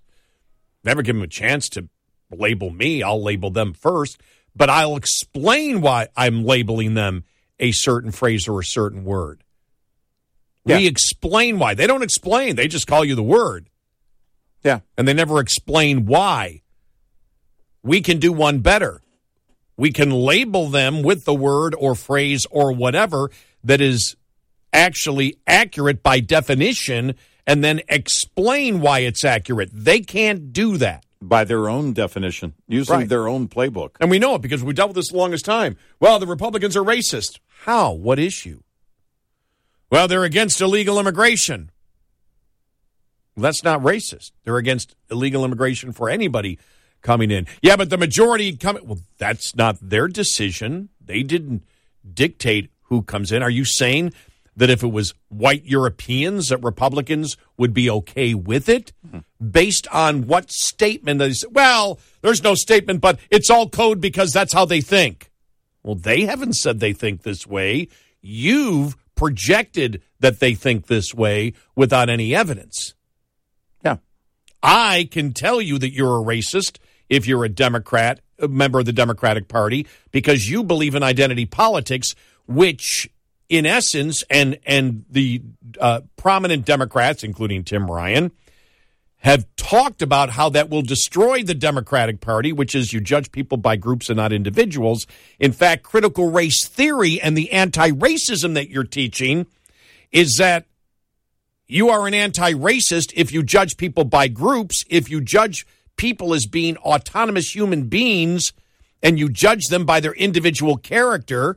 That, in essence, is now the new racism. Mm-hmm. We can explain everything. They can't. So do it. And be aggressive at doing it. And in debating, in the arena of ideas, don't wait to defend, attack. It's very simple. And attack with precision and detail. It's very simple, but you have to do it every day. Every single day. And they don't. It's as if they, sometimes I wonder, well, do they believe that the left is going to go away? Do they believe that tomorrow the debate is going to change or not be there at all? No. You're losing when you don't go on the attack. By the way, when we say that, and again, that's why we phrase it what we do, when you're in the arena of ideas, you attack, you debate. We're talking attack. We are talking in the arena of debate, of discussion, of arguing. Mm-hmm. And that's how you win. Because, as we have stated before, the Democrats have to lie about every single issue facing the American public today, from inflation to the border to gender to sex to racism. They lie about everything. And we've seen it just in the last day. And you can use their own terminology, their own definitions against them and win every time. Every time. It's not hard. That's the thing. It's not hard to do.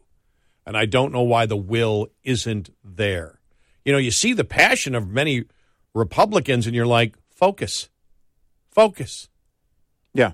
Focus on take that passion and focus on what will get you the win. Yep. If you don't win, it doesn't mean anything. No, and that's it. Because in order for the discussion to be in everybody's face every day, what the left wants, they don't want that. They don't want the actual back and forth. But in order for it to be on the forefront every single day, you have to be proactive every day. Yeah. You have to be doing it every day. Proactive in the debate every day. You lead. You don't wait to defend. You don't have anything to defend.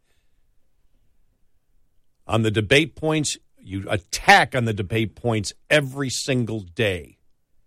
I mean, why? I'm encouraged by the hearings over the last couple of days. The questions that were asked and the witnesses that appeared, both in the New York hearings and then, Secretary of Education not being able to define a woman. And those are the things that have to be done. But it can't be just here and there. That discussion has to be done by everybody who knows they're in the right. Everybody who knows that they're on the winning side. Where the clear debate points dominate every day. Yep. 866-90-RED-EYE. Get in touch with Red Eye Radio, toll free at 866-90-RED-EYE.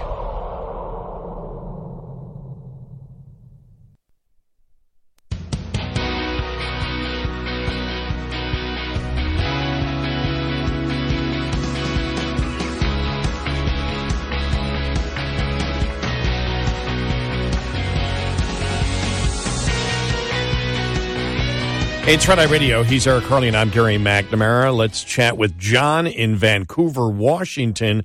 John, welcome. You're on Red Eye Radio. Hi, John. Well, good evening to you, gentlemen. How are you? Very good. Thanks for calling.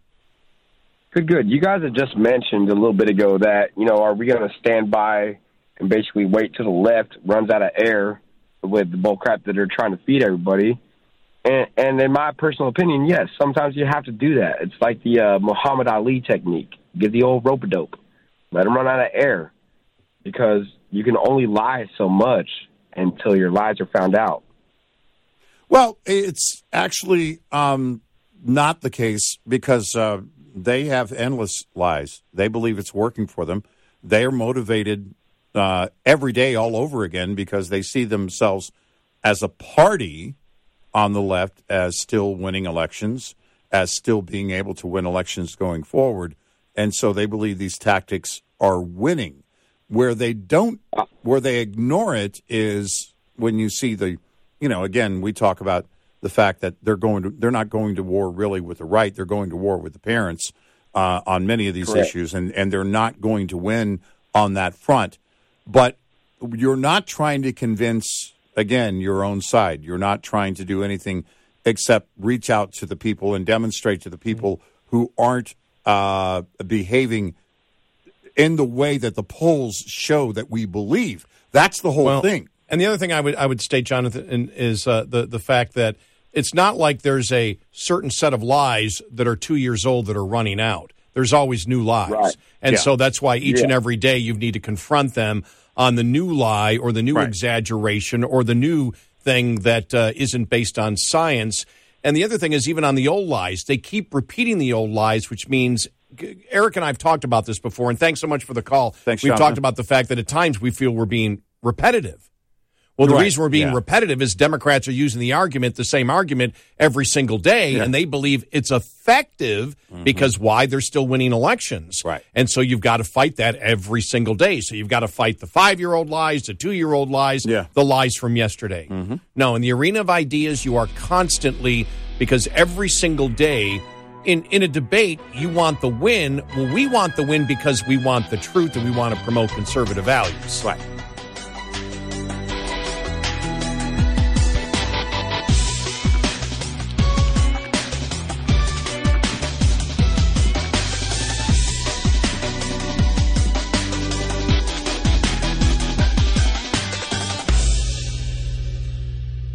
This is Red Eye Radio on Westwood One.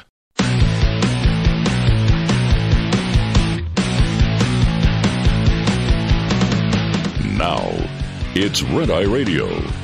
Gary McNamara and Eric Harley talk about everything from politics to social issues and news of the day. Whether you're up late or you're just starting your day, welcome to the show. From the Uniden America Studios, this is Red Eye Radio. All across America and around the planet, we are Red Eye Radio. I'm Gary McNamara. He's Eric Harley. Good morning. I'll tell you, that was great news yesterday to see that Damar Hamlin, remember him? As he said yesterday, I died on the field. He returned to the Buffalo Bills yesterday. He has full clearance to play. That's amazing. Commotio cordis. Yeah, that's what it was. It sounds like that would be the name of the bass player of Tool. And on bass, Commotio cordis. It's a direct blow at a specific point in your heartbeat that causes cardiac arrest. 5 to 7 seconds later, you fall out. It is a leading cause of death in youth athletes across all sports. It is the hit at in the wrong spot at the very wrong time. Yeah. Well, I mean, it's a leading cause of death in young athletes because there aren't many leading causes of death in young athletes. Because it's still extremely rare that happens. Yeah. That you get hit in that particular, spot at that exact moment. But, it's just amazing that, and I did see the general manager, Brandon Beane, yesterday say that it wasn't that it was, he went, I believe it was like, I don't know, was it number of, I know it was at least 6 doctors that he went to. Yeah. 3 in Buffalo and then 3 of his choice, with the medical staff being involved in, the Bills doctors being involved in listening to what everybody had to say. And he said it wasn't 3-1, it wasn't 5-1, it was unanimous. Every single doctor cleared him to play. So He was there for the spring, the spring practice or workouts, whatever they have. He was there. He actually did. Let's see. I think I have a little bit. I want to see a little bit of audio here from him yesterday. Can't complain. Yeah. I'm blessed. Tore up, man. So, first I want to just start with just saying I'm thankful and I'm blessed. I'm blessed to have a wonderful medical staff and a wonderful trainers here who treat me with the care of their children. And that 10 to 11 care just gives me confidence, faith, strength, just all the wonderful things, just to keep going in this journey that I've been on so far. With that being said, also I would like to just say how thankful I am to have wonderful coaches and teammates here in Buffalo that just allow me to grow mentally, physically, spiritually each and every day. So many different aspects. I learned so many different things from my coaches here, my teammates here, the vets here.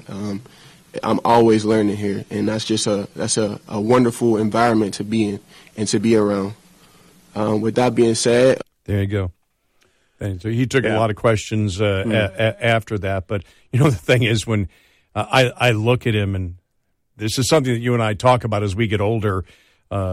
People in their 20s look like they're like they're kids, 13, 14 years old. School-age kids. And I'm looking at Damar Hamlin. Yeah. And when I first saw him, I'm like, well, who's a little kid?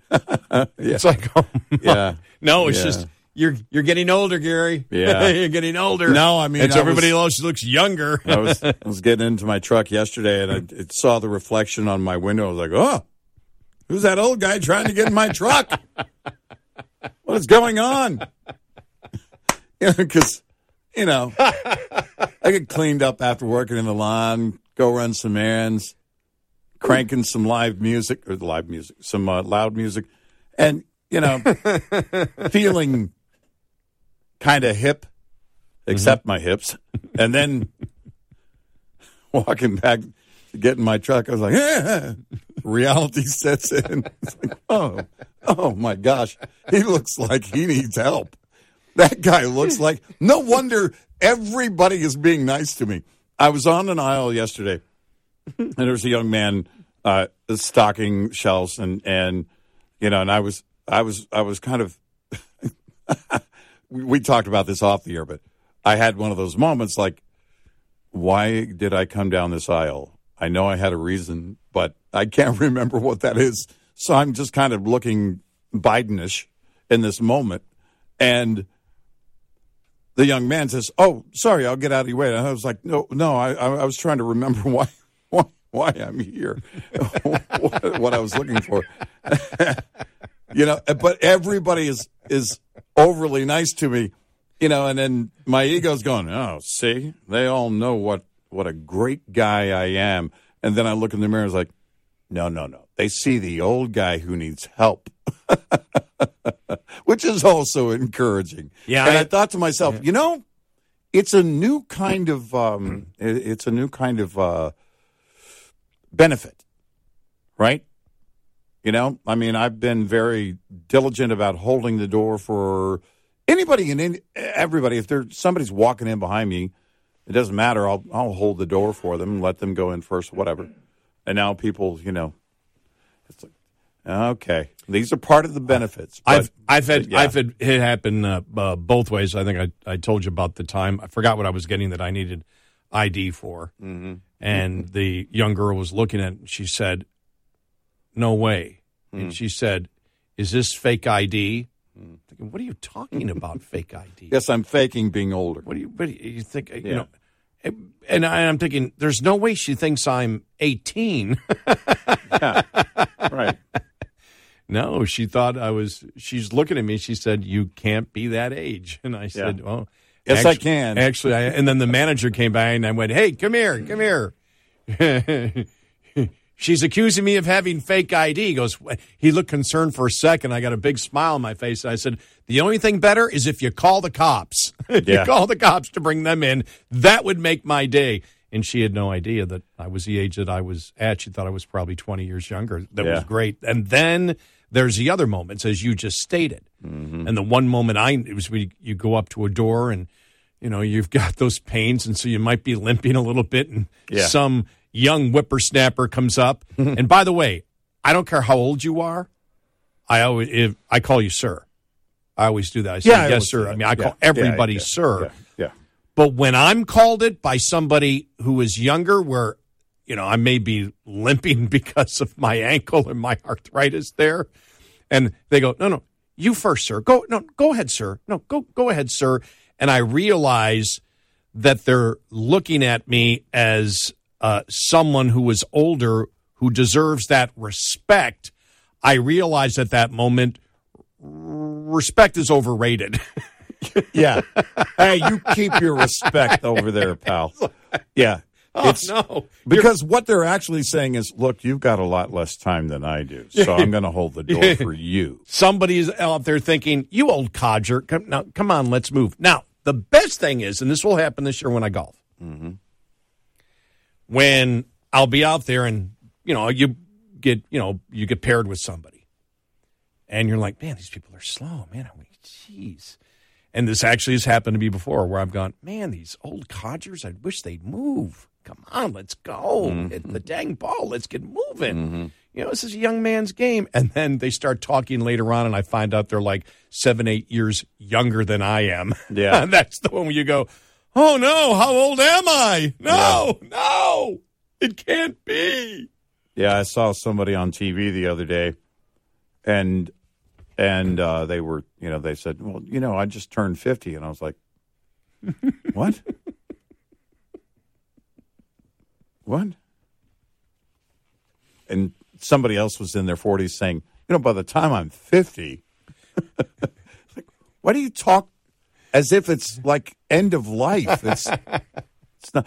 And the thing with Damar Hamlin, that story, as an older guy, it renews faith in his generation and the way that he has showed respect, and also the way that his situation brought new fans in a way that that kind of genuine concern and for a person that's it can only end up being something good like that. Then everybody celebrates the victory that is first of all him being alive, and then beyond that getting back to the game that he loves. And it was I don't know if it was a redefining moment for the NFL, but it certainly, I think, was a reset for a lot of the people that were in the stands, whether they were in the stands at home, the virtual stands, or in the stands at a game, because it helps to reset who we are. You saw the media in the days and weeks after it happened, even on ESPN, acknowledging the very real power of faith. The response of the Cincinnati fans. Yeah. That, and that's where the game was being held in Cincinnati. And even though they clobbered the Bills in the playoff game later on. Well. I think there was a great deal of respect and bonding, between those two cities. Yeah. But, he's such from everything, and I know, I know a lot of people associated with, especially the broadcasting arm of the Bills and things like that, and they just say he's such a great he comes from a great family. Yeah. He comes from just a great, great family, and his attitude, and you hear the way that he talks, and you hear a way that a lot of the young players talk today, and we talk about, the younger generation, and there may be a greater percentage. There may be a greater percentage that may not have the work ethic because of the culture that they were raised in are different than the culture that we were raised in. Mm-hmm. And culture has a ton to do with, why you grow up the way that you do. But you see a lot of these, and I think it was highlighted last year, you see a lot of these young athletes and the families they come from and the culture that they come from. And it is heartwarming to see that. Yeah. It does. You sit there and you look and you go, okay, we're not completely and totally doomed. Well, those backstories, those family stories, because quite often the family is, since these guys were kids, you're going to, you're picking them up from practice, or you're going to watch them at practice from the time that they start playing ball at a very, very young age. And then that support along the way, that it all starts and ends in the home. That kind of support, that kind of family life is how you get, it is how it results in someone like a Damar Hamlin, and it's certainly to be admired and respected.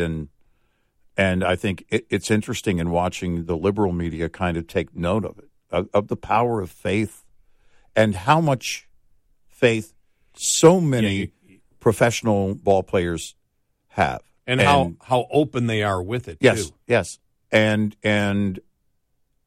it is undeniable now. I know that the left tried to have the debate, and they would say certain things, along the way. But after the Damar Hamlin situation, it's undeniable. And it seemed like there was that bit of reckoning in the media, in that acknowledgement of the level of faith that is the common thread in so many players, with so many players across so many teams. And we have never been, though. I've known enough professional athletes. I know you've known some too, but I've known enough professional athletes to know that you can find the spoiled brats in a few of them. But you think about it, for the most part, it's very few and far between. It's when you're a professional athlete, you're a professional. I mean, the dedication that you have to put into your craft, and I've never been the one that said they're not worth what they make. When you put your body at that kind of risk, you are worth what you make. And going in, you're limited in the number of years you're going to be able to do that. So I've always had a great deal of respect for athletes of any, but you get up to the professional level. I mean, it is such a competitive place where, as a young person, you have to have let's put it this way, you have to have focus and drive and incentive that I never had at that age.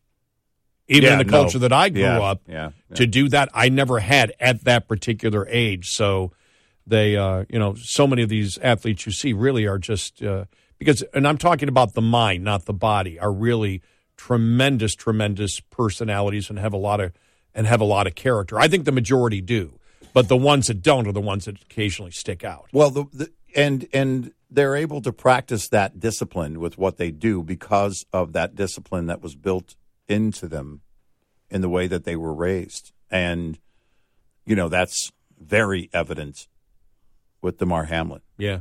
So, I mean, I didn't even know what to think yesterday when they said, he's back and he's been cleared completely to play, or he's been cleared. What he's going to do will all be when it gets to training camp, which is still months down the road. Yeah, and but still, that's mind-boggling. It really is, because I don't think anybody ever thought in the days afterwards that he would ever play in the NFL again, ever. Right, ever. Right. If you want to talk about something that's close to a miracle, maybe that's it. 866-90 Red Eye. Hi, I'm Jen Loomis, a transport safety expert at J.J. Keller, and I'm here to share a tip on compliance, safety, accountability. Drivers should be familiar with how their actions affect their motor carrier's compliance, safety, accountability, or CSA score, in the 7 basic categories. The driver fitness score is based on the physical and medical qualifications of drivers. The vehicle maintenance category requires drivers to know how to inspect CMVs and secure cargo. Hours of service compliance relies on drivers keeping accurate records of duty and abiding by hours of service limits. The unsafe driving category is affected by unsafe driving behaviors such as failing to wear a seatbelt or obey traffic laws. Drivers should understand the drug and alcohol prohibitions to prevent hurting their carrier's controlled substances and alcohol basic score. And drivers who transport hazmat must know how to safely transport hazardous materials according to the regulations. the final basic category, crash prevention, is based on how many crashes a motor carrier has been involved in, so drivers must know how to drive safely to avoid crashes. This tip was brought to you by J.J. Keller & Associates. Visit us at jjkeller.com. Lines open for your calls. 866-90-RED-EYE on Red Eye Radio.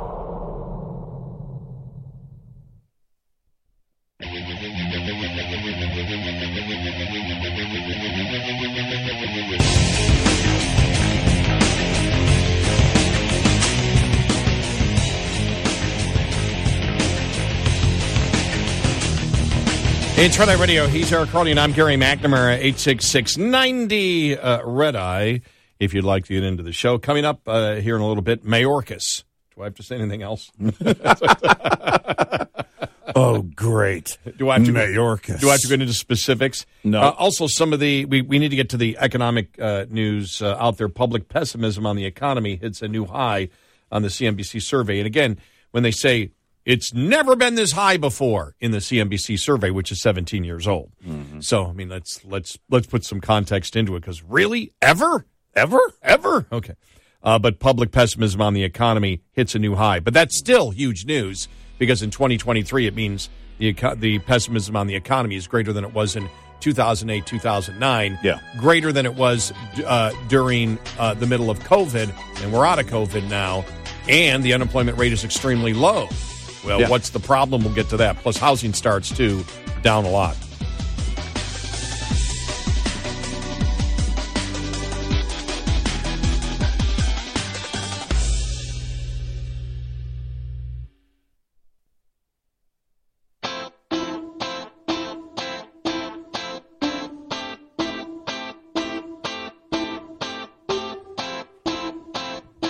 You're listening to Red Eye Radio from the Uniden America Studios. And he is Eric Harley, and I'm Gary McNamara, 866-90-RED-EYE. Okay, so the Senate had Homeland Security Director Mayorkas in front of them again yesterday, and all I have to say is it was time for Josh Hawley and Senator Hawley and his questions, and we'll just let it go with that. Here we go. Do you know the number of unaccompanied children who have come across the border on your watch? Senator, I don't have that number at my disposal, but I can assure you that we are incredibly dedicated to the safety and security of those children. Well, it doesn't appear so based on what we're reading today in the New York Times, what we're reading and seeing from numbers from your own office. The answer to my question, by the way, is 345,807. That's the number of unaccompanied children who have come across the border on your watch. Do you know what's happening to these children? Have you seen this report from the New York Times? Alone and exploited migrant children work brutal jobs across the United States. Have you seen this? Senator, I have, and let me share with you what we are doing. Have you seen these numbers? These are reports of trafficking and abuse of migrant children. You can see a massive surge that begins to happen when? When you come to office in 2021. Huge surge. Reports of trafficking, reports of neglect and abuse. Let's just look at a few of the details. This is absolutely unbelievable. I can't believe this happens in the United States of America in this day and age. This is from the New York Times. Thousands of children have ended up in punishing jobs across the country, working overnight in slaughterhouses, replacing roofs, operating machinery in factories, all in violation of child labor laws. For example, there's a young girl named Carolina from Guatemala. She is 15 years old. What does she do? She packages Cheerios overnight at a factory. She says, sometimes I get tired and I feel sick. The times goes on, her stomach often hurt. She wasn't sure if that was because of a lack of sleep or the stress of the incessant roar of the machines or her own worry. The times goes on. Far from home, many of these children are under intense pressure to earn money. They have to send cash back home to their families while often being in debt to their sponsors, quote unquote. For what? For smuggling fees, rent, and living expenses. One individual interviewed by the Times said this, I'm still quoting, "It's the new child labor. You're taking children from another country and putting them into indentured servitude. I could go on and on. The Times details over a multi-month investigation, kid after kid, child after child. One 13-year-old forced to wash hotel sheets in Virginia. Kids running milking machines in Vermont. Delivering meals in New York City. Scrubbing dishes late at night. All in violation of our country's laws. All facilitated by your policies. Are you proud of this record? Senator, the horrific exploitation of children is something that we do not condone. You are incorrectly attributing it to our policies. Let me share with you. Wait a minute. It began. Look at the numbers. Look at the numbers. It began. This massive surge began when you came to office. In your first year in office, there was a 342% surge of unaccompanied children across the border. You know, CBS reported that I'm going to quote them now, Mr. Biden's election, as well as policy changes announced by his administration, those would be your changes, led smugglers to tell migrant youth they had a better chance of being allowed to stay in the United States than they had under Trump. Meanwhile, you've lost track of tens of thousands of them. The Times also reviewed data that showed the government couldn't reach more than 85,000 of these children who they just turned over into the hands of smugglers these are modern day slave traders. And you're just giving these children to them. What is going on? Why are you doing this?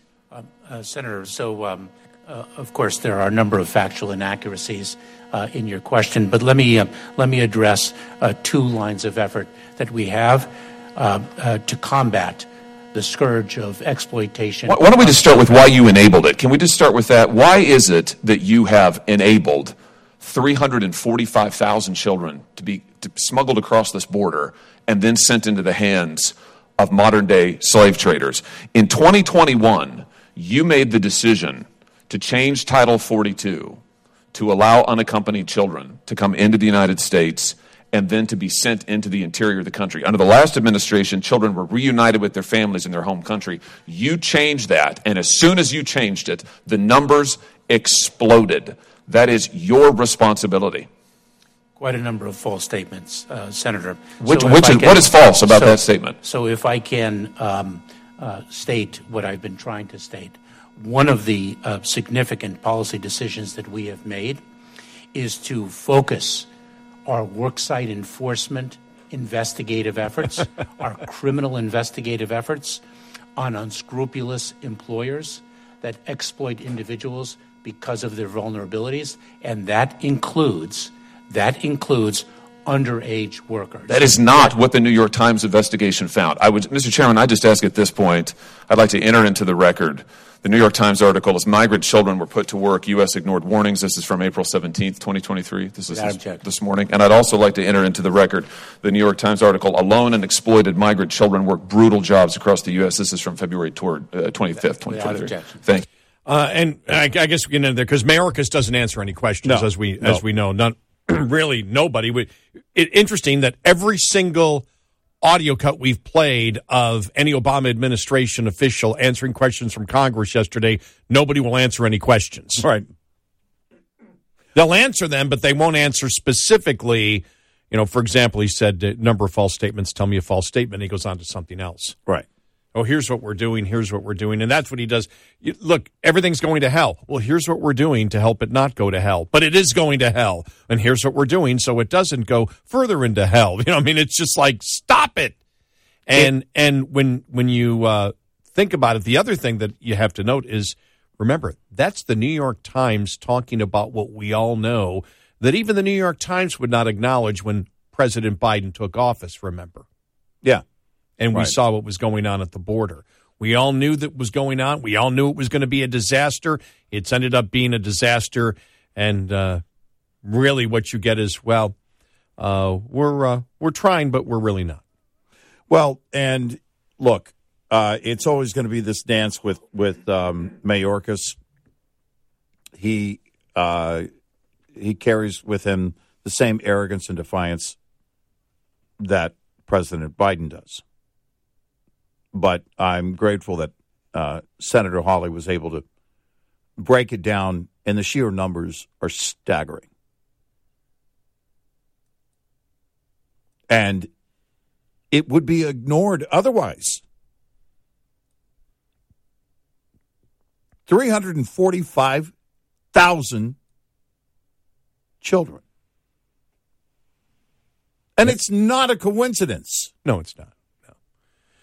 Meanwhile, let's go to Rand Paul and some of his questioning, all right, of Mayorkas. And the Department of Energy have concluded that the likely origin of COVID is from a lab in Wuhan.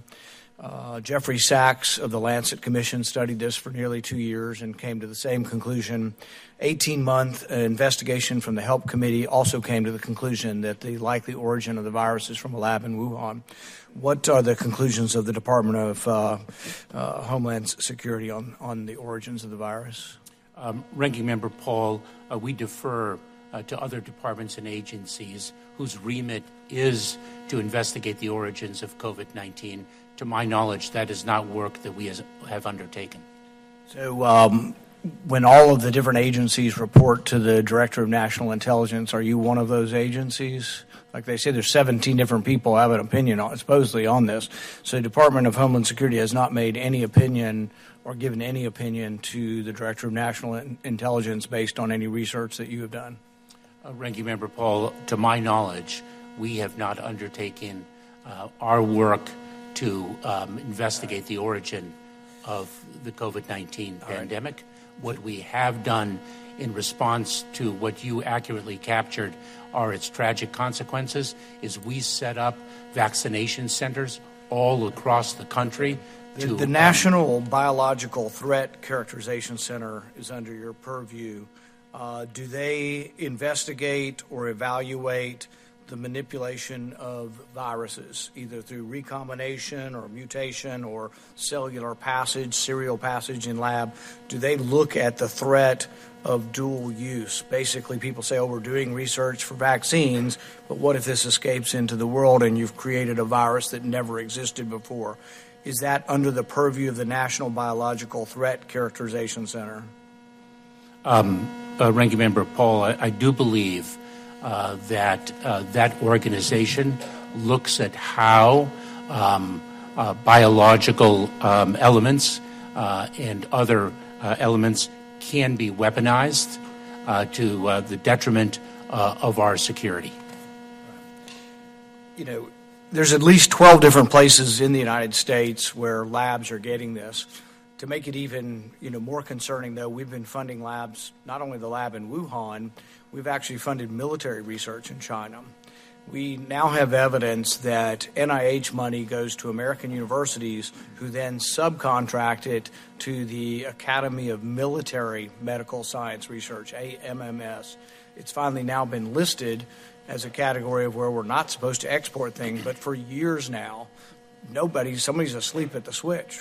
Whether it's you or somebody else in government, we got a big government. We got all these different intel agencies. We got who's watching? Because the thing is who in their right mind would think it is a good idea to send American tax dollars to a university, an American university, who then sends it to do military research?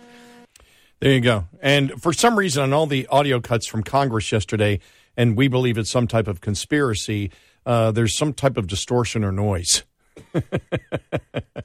For some reason, with Biden officials being interviewed yesterday. Yeah, there's some type of interference. But I wanted to get to that because we had talked about it yesterday, and interesting, the National Review doing the smoking gun in the Senate report on COVID origins here, which really got interesting yesterday. And one of the things is how a lot of these viruses that that they were trying to find in animals were only in the biosafety level 2 labs in Wuhan. That could get out much easier, and they go into what they believe could be the smoking gun, and that's in November of 2019. Also appears to be the time frame that these researchers began development of at least 2 SARS-CoV vaccines. People's Liberation Army, and they talk about the professor, the director of the 5th Institute of the Academy of Military Medical Sciences, worked with the Chinese labs for several years prior to the pandemic. And they talk about the fact that in the fall of 2019, conducting research for a paper that on the known adverse effects of SARS-related vaccines and antibody treatments, there is reason to believe that they were engaged in SARS-related coronavirus animal vaccine research at that time. And then they go into just all the specific details of it that go into then December of 2019.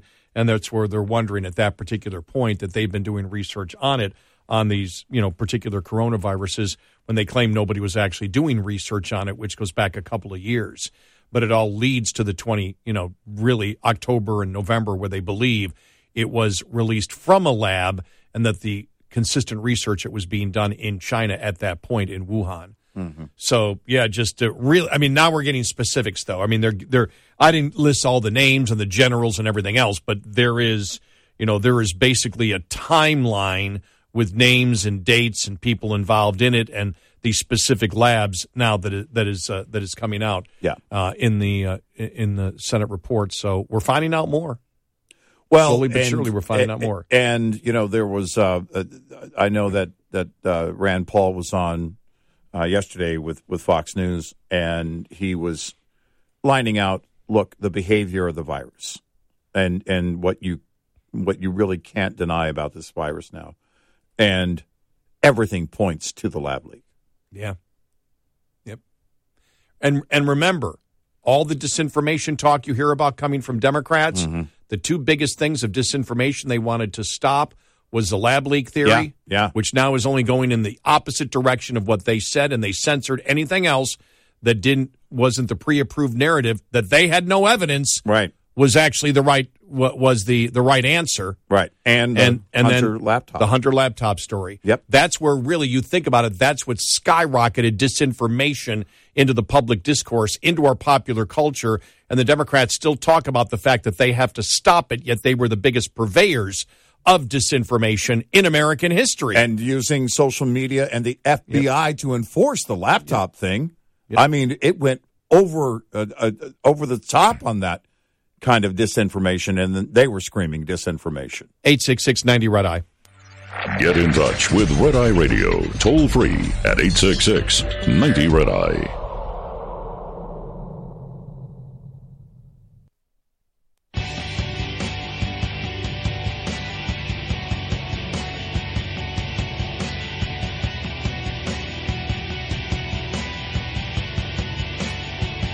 It's Red Eye Radio. He's Eric Carly, and I'm Gary McNamara, 866-90-RED-EYE. Well, tax day was yesterday. Coming up following the top of the hour, the question that we always ask the day after tax day that has never, ever been answered. Ever. Oh. Coming up.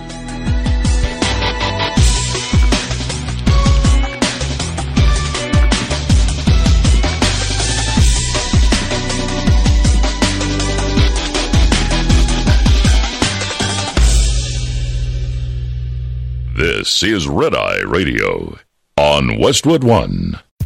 John brings his skewed sense of humor. Jeff brings tips to cut strokes off your next round. Together, it's those weekend golf guys. They'll pay a lot of money to PXG and Titleist and Callaway and on and on and on, right? How many yards do you think you're going to pick up with that extra driver? I think I can get an extra 5 to 10. What if I give you 15 to 20? Can you pay me more? Jeff Smith teaches on a sliding scale. Those Weekend Golf Guys, the podcast, part of the Believe Network. Just search BLEAV on YouTube or wherever you listen. The Bigger Pockets portfolio of podcasts are worthy of your investment. We're having a real conversation as real estate investors. New episodes available every day. It's important to buy where it makes money and not necessarily where you want to travel to. Bigger Pockets, On the Market, Rookie Real Estate, or Money Podcast. The purpose of flipping is to create more cash so then you can reinvest into other types of properties. The Bigger Pockets Podcast on YouTube or wherever you listen.